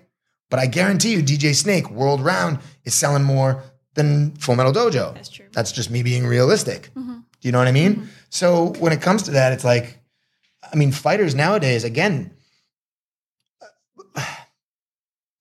let's not say it. You know what I mean? I don't want them to go out of business because it would affect the whole industry. But if one championship all of a sudden went down, imagine if they just went down. It would affect a lot. Where do those fighters go? Tsunami. Where does everybody go? Like Where's the goal? A lot of goals of just. Well, and again, there's people like, you know, like again, like we're talking about the caliber of fighter. Rika Ishige is awesome. Huge fan. Love her. Such a beautiful human being. Huge Instagram model, following. She even kind of knows that she's not at the top caliber. She's not at that level. Yeah. You know what I mean? Yeah, but she's given the opportunity. But so she's why been not given the take it? opportunity. Yeah. So if you're a negative Nelly, you want to rip her down because you're a better fighter than her. But the entertainment culture that we're in right now, if you don't have as big an Instagram following as she does, then you're not as big an entertainer as her, and you're not getting it done as well as she does. It is. So, It's superficial. Yeah. But that's everything. Well, and again, so I mean, to come back to it, so you got to look at it. If you're looking at it as a sport, follow it as a sport. Follow the UFC. Yes. They're the ones that have the best. You know what I mean? If you're in Bahrain and the Kingdom of Bahrain, support your local. Go support Brave. Yes. By the way, I think the number one, like the rising, in my opinion, aside from Full Metal Dojo, which is obviously the best, obviously the brightest, obviously the most awesome, I think Combat Americas, in terms of MMA, the Latin America community right now is getting real into MMA. Whereas in Asia, I don't really feel like they're jumping on it. Not really. In Mexico and Brazil and Argentina, these teams are really having a big come up. And Combat Americas, if you've never seen that promotion, I think go check it out. In Latin America, they have more of a fan base. A huge fan base. Yeah, in Thailand, or especially in Asia, it's really hard to pull in the fans unless they're like really, really into martial arts or fight sports. Sure. And again, think about it in terms of MMA in Thailand. Like the group is small enough that you and I know everyone in it. Yes. Do you know what I mean? And now, who's watching that? The casual fans that will continue to watch. Yes, that's awesome, and that's who I'm still trying to go after. But like, if you're like Ply, who you and I both know, TMAF, IMAF, now one championship president. Me and Ply worked together for like 4 years. Like mentor manatee mentor relationship. I know. Like you said, the fight scene here is really small. Yeah, and again, like I feel like he's got a huge uphill battle. He's doing a great job talking to like, especially on like the OneNote on We Are OneNote, like him talking to like United Nations, awesome. You know what I mean? Philanthropy, it's the way to go. But I mean, he's got a huge uphill battle because I don't think many people in Buriram. You asked me again what the downfall of Muay Thai is at one time. Yeah, I know the down. I know what it is, and it's clear to me, and I don't understand why other people don't know. It's socioeconomics. Thailand has always been a poor country. It was considered a third world country where I was growing up. Now the country is not too poor. Especially if you're in Bangkok, you would not see any of thing that would allow you to think, unless you were in Klong Tui, to think you were in a third world country. Right. Right? Well, now check it out. What happens if you're a country that's on the rise economics? There's a word for this, the nouveau riche, the people that have the new money, the nouveau riche. And what does it do? It changes your perception. So this is the only country that I have ever been in where people are proud to be of lower society. We even have a rock star here called Loso, right? Sek Loso. So people used to be out there, and because of Buddhism, because of the king's number one tagline, Set to get Popiang, which means live economically sufficient. So you have people that are poor in these poor places where most of the fighters come. Let's go Isan. who are told by their king to live economically sufficient, and they revere their king, and he's awesome and big ups. Buddhism tells you that reincarnation, I'm given what I'm given. It's all that I'm given. I don't need to, if I messed up in a previous life, that's why I'm here. Right. Right? But now you have the nouveau riche. The nouveau riche don't want their kids to be low-so. Right. They don't want their kids to be low society. Of course. And so they'd rather put them into Taekwondo than, right? Taekwondo is the number one martial art in Thailand. Yes. By far. So when people are like, why is Muay Thai dying? It's dying because the older people that used to gamble on it all the time have found new outlets to gamble on that are easier for them. And the people that are on the come up don't want to be considered low society anymore. They'd rather go play e-games, which actually can technically earn their family more money. And they don't have to have the societal norms of being lower class. Right. I mean, again, not many Muay Thai kids get picked on. No. They don't. We don't see them getting picked on because they know how to whoop ass, right? But what you do see is you see the lower society kids not want to play at the gyms as often, not go out to see Francis and Wawatana and the groups out in Isan. Why? Well, dude, if you've been called poor your fucking whole life and now your society has decided that poor isn't cool anymore, guess what you do not want to do? Go hang out with all the poor people in the poor sport and drink Lao Khao. Yeah. You know what I mean? And Suicide. So it's very easy, actually. If Muay Thai is saved, it's not going to be by Thailand. No. It's going to be by America. Foreigners. Yeah, it's going to be by America. It's going to be by the Brits. It's exactly what I was saying. It's growing around the world, but not so much in Thailand. Yeah. And that's the major reason. And then people who do make it big in Thailand, they take what they can get fast and then they go. Because again, it's all about now. Yes. I mean, and that's Buddhism, live in the moment. So not thinking 100%. about the future and not thinking about relationships in the future or business in the future. 100%. Yeah. Which is again why Full Metal Dojo is the most successful combat sports organization on the globe. Because we didn't listen to any of these. I didn't have any keeping up with the Joneses. I didn't listen to the Thais when they told me to stop. I didn't listen to the other bankers when they told me to stop, or partners, or anybody that was financially going to hurt me. Yes. You know what I mean? Continue on, stick with the business model, do my own thing. You know what I mean? Go after the movies because, I'm a cinematic guy. So, again, I can tell you the future of Full Metal Dojo looks brilliant because a lot of people don't know this, but I believe that I was the creator of the Snoopcast. We asked Snoop Dogg, Full Metal Dojo, 2 years ago. A lot of people remember when I tried to have TJ Miller, who was TJ Miller from Deadpool, from Silicon Valley. We wanted to bring over movie stars and have them be commentators on our show. Wow. The first one was Snoop Dogg. Wow. And I reached out to Snoop and his team. I have connections in Los Angeles still that allow me to do that. By the way, I used to do some bodyguard work for Dr. Dre. If you ever think you're cool, you're not as cool as me. So Snoop didn't want to come over to Thailand because of Trump and the political stuff that he was going through at the time. And I'm very, very confident that he basically was like, why would I go do underground cage fights in Thailand and get paid? Because we were offering him $50,000. And my man gets $150,000 a show. So why am I going to do, why go do your crap when I'm getting millions of dollars a day and I don't have to go anywhere? Mm-hmm. Well, the Snoopcast didn't really work out because all the casual fans in the UFC didn't like his commentary because they're all so hardcore, right? I still think Snoop, if you can come over to Bangkok, I still think it would work because you're not doing it for the UFC. You're not doing it for the premier organization. You're doing it for underground cage fights in Bangkok, Thailand. So that movie cinematic feel, we're still going to go after. And I will say it might take me a little bit longer than I will, but watch. If it doesn't happen in 2020, it'll happen in 2021. And I'll have people like Danny Trejo, Machete. I plan on bringing these people over to do, And then we would do From Dusk Till Bangkok. That's so dope. You know what I mean? But Garrett Hedlund, the guy from Tron, he was Patroclus in Troy. He got his throat sliced. Brad Pitt's cousin. Talked to him. He loves the idea. Nice. DJ Catrona from Dust Till Dawn. I grew up with these guys, so they know, my boys. But Steven Seagal, love to get Steven Seagal on. loves this Thailand. TJ Miller, love to have back. Norm Macdonald. Again, I'd love to have some other hip hop stars, but if I did, it would be like Be Real from Cypress Hill, Tommy Chong from Cheech and Chong, Norm Macdonald. Again, Tom Green. I did the Tom Green tour. Yeah.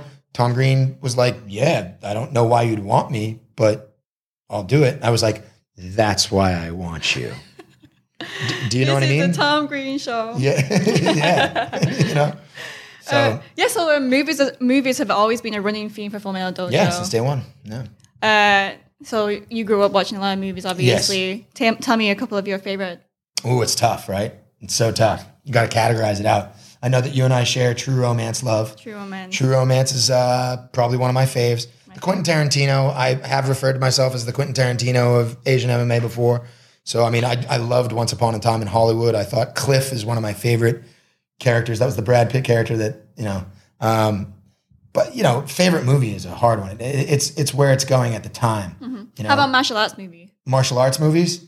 I grew up with Enter the Dragon, so I'm still like an Enter the Dragon fan. I'm not so big into the new Marvel stuff. No, I'm not. If you can tell. Like, again, I'm not that way.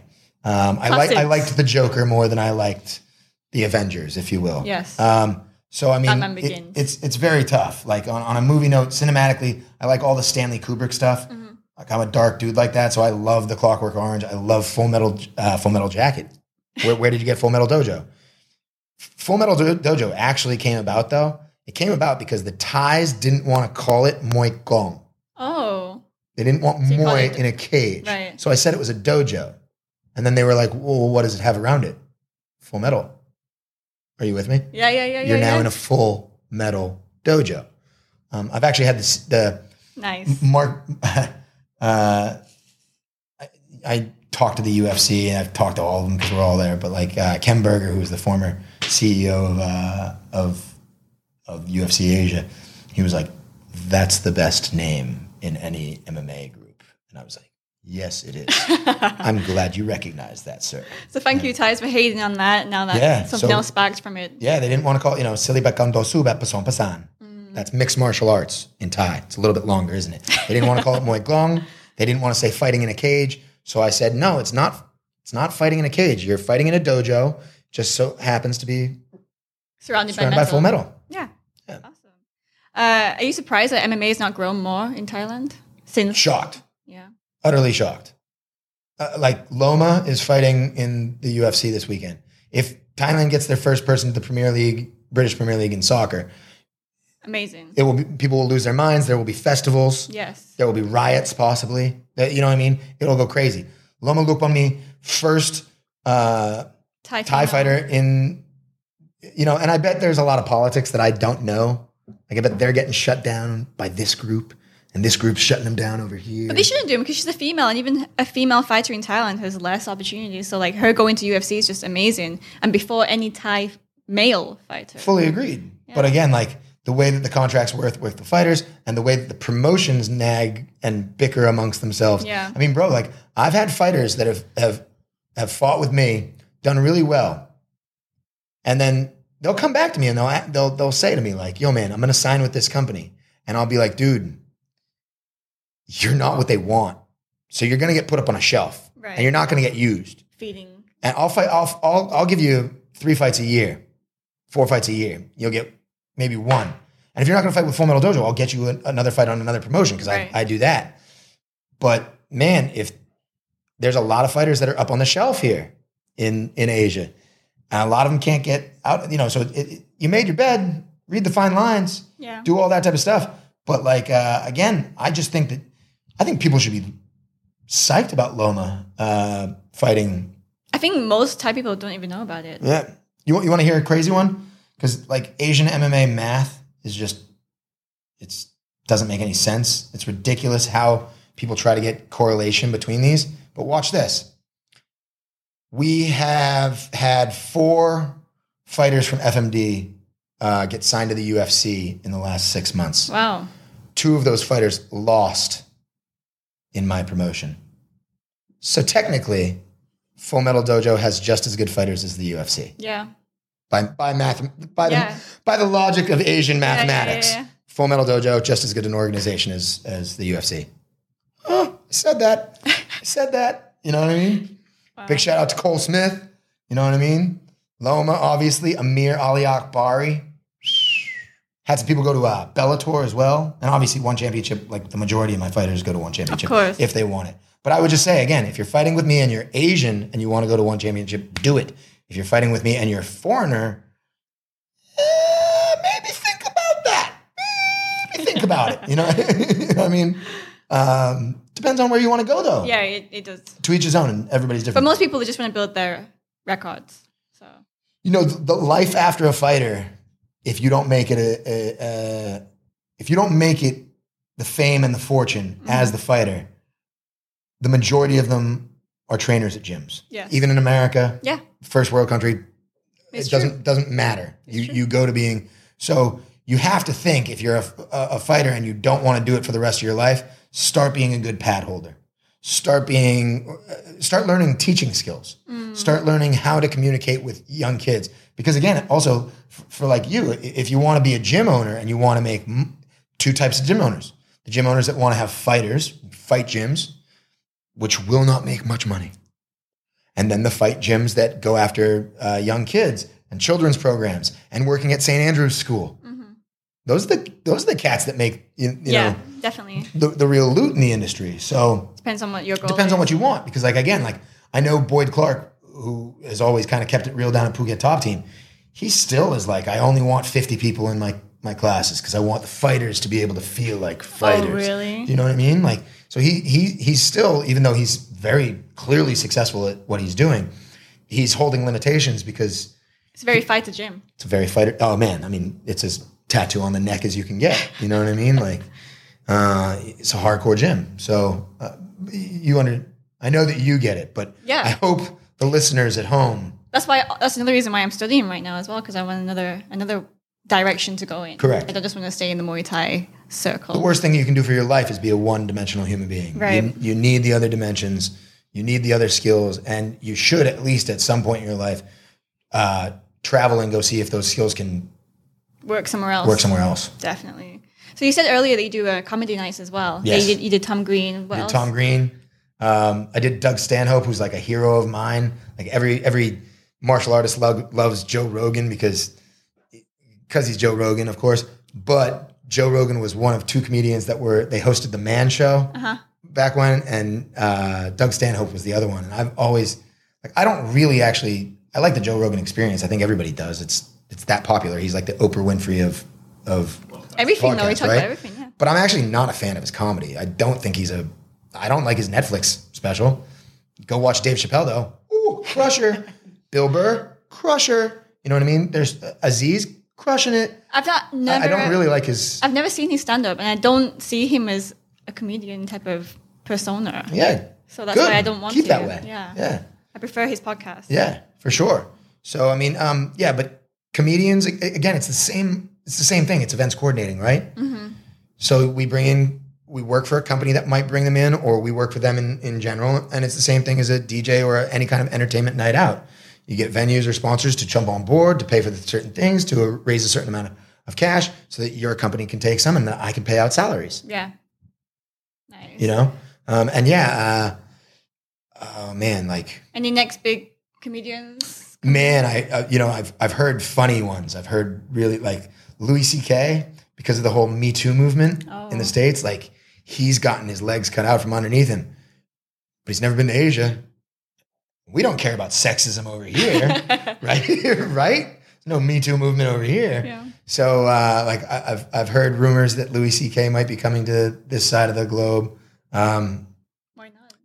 Again, like I'd like to get T.J. Miller and Norm Macdonald and some of those guys. I'd also like to get some of the old, like, I'm not going to call them crappy. I don't love their comedy, but I'd like to get some of the old Adam Sandler people out here. Oh. Like get David Spade out here, or some of those type of people. Awesome. Nick Swartzen's another one that like I'd really like to get Nick Swartzen out here. And yeah, in the future, I really do actually want to combine them. The goal for Full Metal Dojo was always to get like a big DJ on board, a big comedian on board, and then so you could have a 3-day festival. You know what I mean? Weigh-ins with DJ Snake, and then DJ Snake playing the show at Insanity, and then next day the pool party, DJ Snake, and then comedy night Amazing. that night. You know what I mean? So it's a full event weekend, if you will. That would be awesome. Yeah. 3-in-1 events. So 3-in-1 event. Correct. I'm working on. I mean, because you do a martial arts, like it's a conference, it's an expo. We're working on our first expo for 2020. Awesome. Next year, with Can't like wait. an award show and like all of them do. Yeah. You know, and it's just how prestigious is that award? To some people, it's very prestigious. To some people, they wipe their ass with it. I don't care. Go do it. You know, sit on it, have fun with it, whatever. So that's your plan for 2020, and then you have a Full Metal Dojo coming up in November. Yeah, 2020. I mean, again, I'm gonna keep doing Work Point Boxing because that's on DAZN. Okay. So that's Bank and Rumor VC Saket and all those boys. Nice. So I'm gonna keep doing a commentary on DAZN with them. I'm gonna keep doing WLC World Lightweight Championship, which again is definitely having a next show in January. That's on UFC Fight Pass and Canal Plus. So I like being on UFC Fight Pass as an announcer. Again, Bruce Buffer of Burmese Bare Knuckle suits me. They're trying to go to the US as well next year. Oh, It'll be interesting to see which Asian promotion goes there. Oh yeah. So this is How? Watch, listen, learn. One championship possibly might not be able to go because they're not underneath a sports authority. So like, you understand. Yeah. They're not underneath a governing body. So would their referees be able to go? Like, would Oliver be able to ref in Las Vegas? It depends where. Depends where, right? So my thinking is that they don't want to go under an authority. So you'd go to an Indian casino. You're right. And that would downgrade the... I mean, possibly hugely. I mean, I don't know what their business is, but I know a little bit about the WLC. WLC doesn't care about regulation in terms of anything. I mean, they want to keep the headbutts. Right. And they want to keep the no gloves. And a lot of places like Vegas is not going to allow that. But a Seminole casino in Florida might.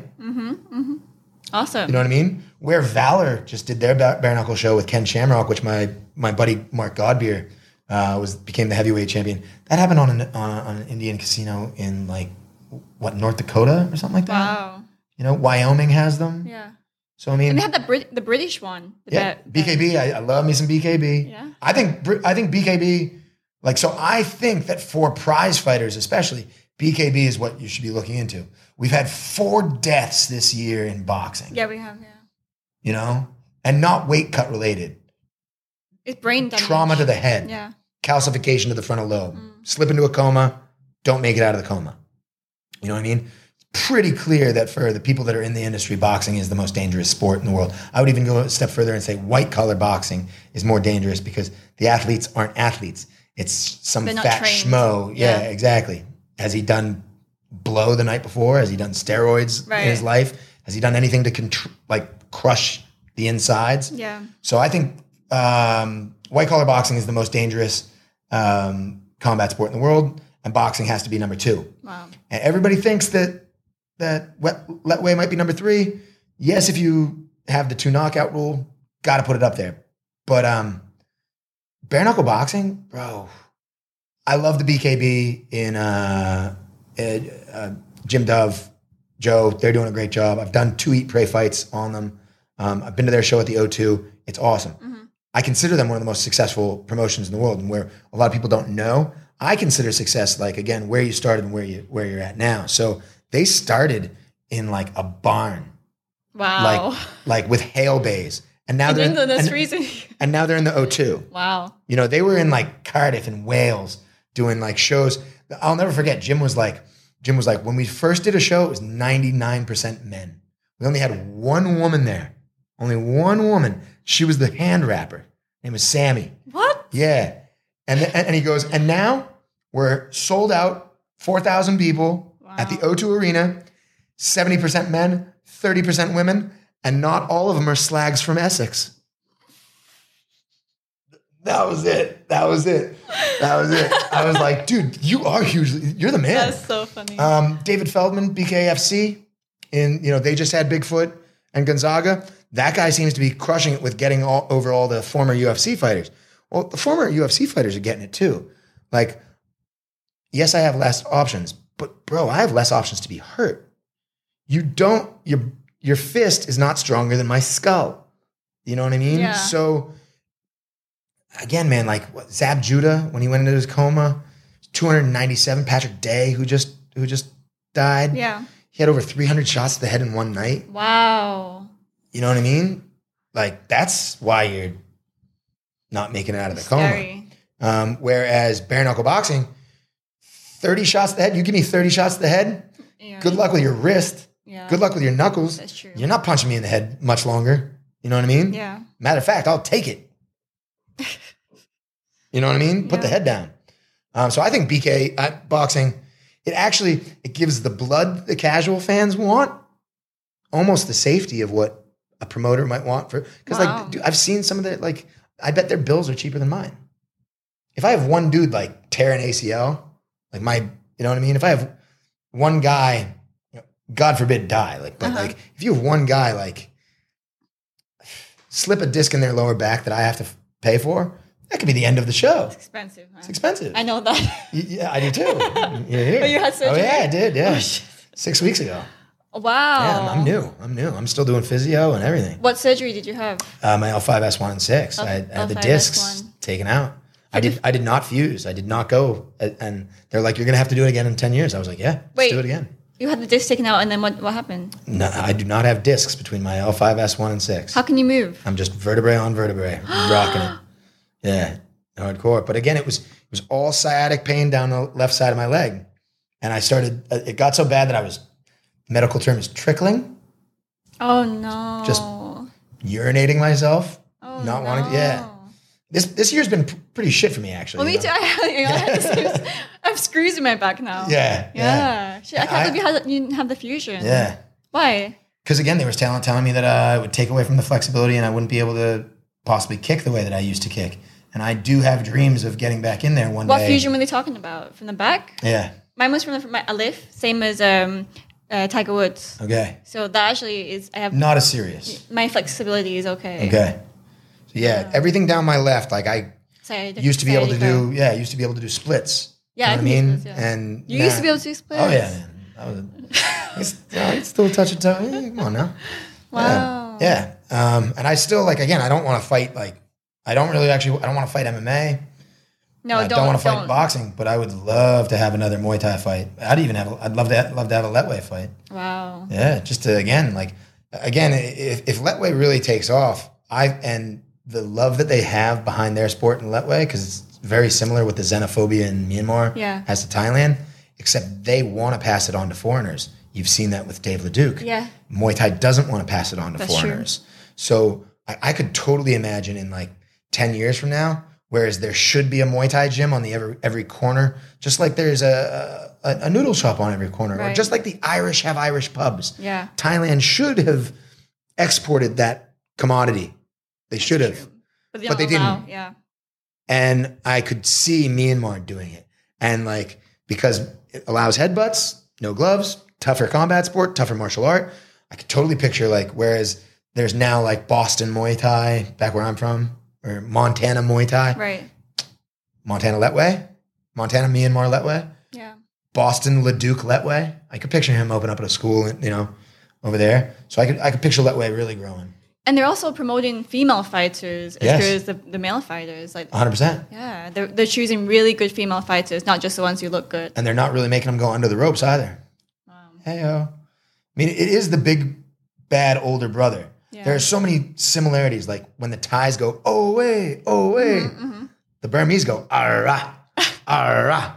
Whereas the Thais have, the Muay Plang is, yeah.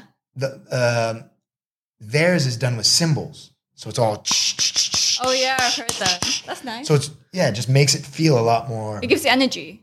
Hardcore, yeah. Right. So it is a rough and tumble one. I dig it, I love all that type of stuff. I mean, again, I'm going to continue to focus on Full Metal Dojo, but the goal was never to have Full Metal Dojo. The goal was always to have Full Metal Dojo be like a real hard grassroots company that if it could get the popularity of the other ones, I mean, because imagine that. Like, we're the first ones to get on Fox as like a club show. Yeah. Imagine if my overhead is what it is, and yet my viewership goes off like a band. Like a band. Do you know what I mean? Then I could start paying higher athletes, have higher quality, have everything else. The Instagram, all that will come with it. Right. But my cost is still like goose egg. Right. Do you know what I mean? Yeah. Like if I had, I'm sure because I know some of the sponsorships that are out there now that I'm working with all these and I'm finding out what these sponsorships are. Dude, Nemiroff Vodka, that's the #1 alcohol brand for the UFC. Mm-hmm. Dude, they're paying like high 7 figures, 8 figures to be up with the UFC for those yearly types of things. And I mean, I don't know the full numbers, but believe you me, they're up there. Well, if I got one dude on board for say $1 million a year, if I had $1 million a year, I'll do Full Metal Dojo once a month and I'll have the top athletes in the world fighting on it. Because the costs, like, I mean, again, when one championship goes out to Muang Thong Thani, how much does that cost? A lot. A lot. Plus all the marketing they do. It costs Plus all the marketing. so much. Do you know anybody that's bought a ticket? You don't even want to say it. Look at that. I'll hide. You know what I mean? Again, I believe I sell more tickets at a higher cost. Yeah. So imagine again, if you did your show at a smaller place that had bigger people on it, that would attract just a bigger ticket sale. Right. Like, again, I love working for the Operation Smile people, and I love the Operation Smile white collar boxing night that we do at the Marquee. Yep. And that's great for philanthropy. Imagine if you were almost doing the same thing, but not there. So you were doing, you know what I mean? Yeah, yeah. You got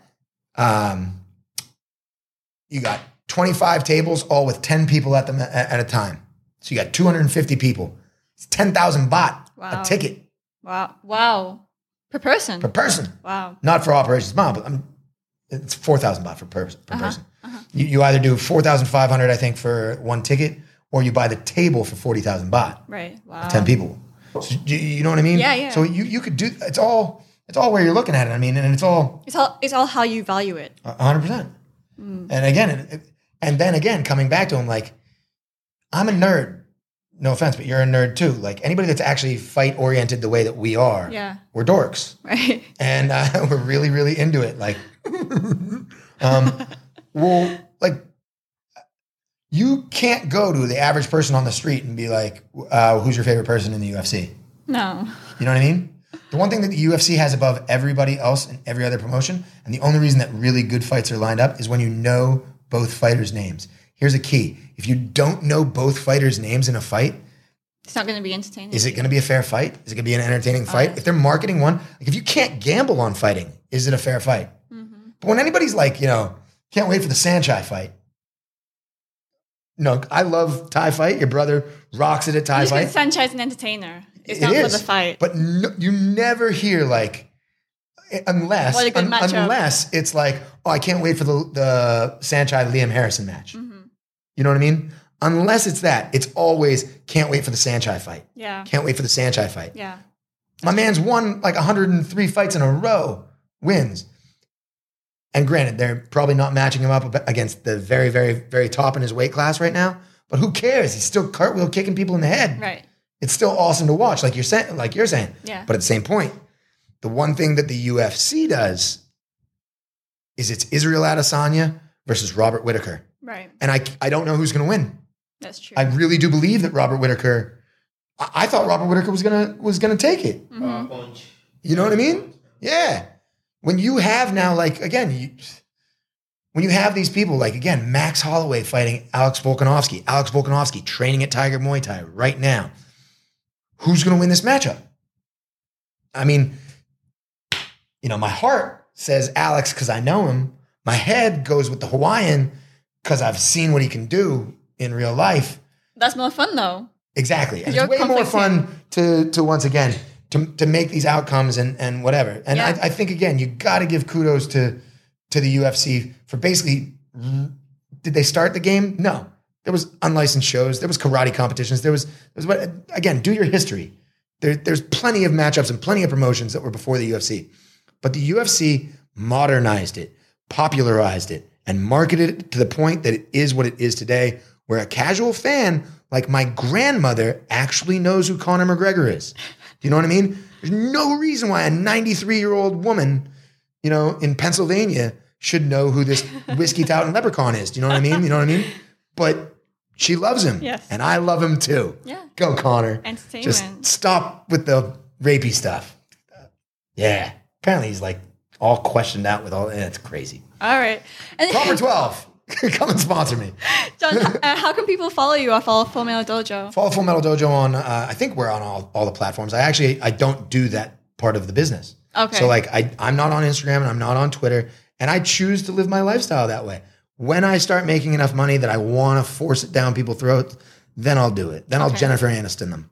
I'll give you my friends and come out there with 10 million off the bat. Yeah, exactly. But again, like I'm doing it. Again, I'm actually loving this journey. It is a journey. Yeah. Even myself, like I've been through every part of Muay Thai now that there is, and yeah, I'm still growing. I'm still learning. 100%. And the same way with me. My next thing is actually to get corporate. Like I'm just not corporate. Yeah. When I go to meetings with Chung, I mean, like one of the reasons they don't like me is probably because I showed up in t-shirt and sandals. And the t-shirt probably said like Ukfe Uye is my best pig Latin or something. You know what I mean? Like it's just, so my next thing is like, I'm not on LinkedIn. And I have people all the time ask me for like, bro, like I wanted to hire you as an MC, but you weren't on, I didn't have, like I just hosted a wedding over the weekend. Oh, wow. Did a wedding over the weekend. Such a great time. Doing dual language and, singing again, like, Dog long could prom like kitchen my. I'm at the wedding doing that. That's the reason that I'm doing it. Yes, I get paid a little bit, but it's actually like, holy shit, what do you do with your life? Oh, I host weddings in Sriracha, Thailand. I grew up in Marblehead, Massachusetts. The juxtaposition of these things are so weird that I still am not bored. Yes, like it's just mind-boggling. That's true. Mm-hmm. To come here in 2004 with like the passion of Muay Thai because I loved Buakaw Bunjamek, and then here I am 16 years later doing the coverage and the announcing and the commentating for Buakaw's show. I mean, shit, I don't need to take a picture of me and him and put it on Instagram. Yeah, I don't need to because I'm living it. Yeah. Like like how many Nut Moy would love to come here and have Buakaw know who they are or go hang out with him? Loads. And I can actually do it. He not only knows who I am, we can go sing karaoke together. He loves karaoke. And I'll break off the Carabao music. Do you know what I mean? Yeah. Well, I love when I meet people though in America and they're like, oh, I'd love to meet Buakaw. Oh, do you? What would you say to him? Oh, just tell him everything. He wouldn't understand you. You would have nothing in common. But that's there would be no common ground. Yeah, people have these idols and they really wish to meet these people, but once they meet them, the idolism kind of drops because it's not what they expect. Of course it's not, because you don't even speak the same language. Yeah. Not even on the same wavelength. Socioeconomically. He's not the most conversational person either. Yeah. Bro, we were at this is at one of the mass press conferences. And somebody was bringing up e-gaming. And like, what kind of video games did you play with when you were a child, Buakaw? Oh my God. Right? He was like, rocks. I played with fucking rocks. I played with dirt. You know what I mean? I played with a coconut shell. You know what I mean? What? Nintendo? What the hell? Who asked that? Idiots, Muppets. But like that is the type of thing. I was in the Muay Thai gym getting whooped by my trainer. Correct. Yeah. Providing rice for my mouth because, did you go to McDonald's, Buakaw? What the fuck is, you know what I mean? No. Yeah. No common ground. Socioeconomics. Wow. You're not on the same par. Brave lane length. You're not, how old? Love him. Has to be a very powerful brain to get to the point where Buakaw has gotten to. But what's his education level? 6th grade? Yeah. 6th grade in Thai public schools? Right. Woo-wee. Yeah. Let's go talk to Buakaw about, what do you want to talk to him about? The Three Tenors? Well, who's your favorite opera singer, Buakaw? Which three tenor do you like? What book? What sauce? Have you read *Sapiens* by Yuval Noah? You know what I mean? Have you read *Sapiens*? Is that one of your favorites? No, it's clearly not. I don't even think he's heard of *Sapiens*. I don't think so. You know what I mean? He's like, I know what humans are. Yeah, exactly. Yeah. You know what I mean? Like, it's just it's a fun time. It's all entertainment. Funny. Oh yeah, so Full Metal Dojo, you can just search that in Google or Facebook. You find it. Google Full Metal Dojo. You can Google me. I'm Googleable. You can Google John Nutt.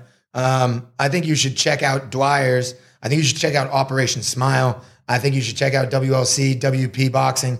all those types of things. And again, I think you should check out more combat sports that aren't just the one that you're accustomed to. Get out of the comfort zone, people. Go check out some other combat sports because they really are beautiful. Yeah, they're beautiful, and they can be just as entertaining as, support your local MMA, because your local MMA might be just as entertaining as the big boys. All right. Thank you so much, John, for coming on the show. It was really fun. I'm sorry that I talk so much. No, it's a good thing. It's what the podcast is, Anyway, thank you everyone for listening to this episode. Please hit the like and subscribe button. Follow the Jade Marissa podcast. Khop khun kha.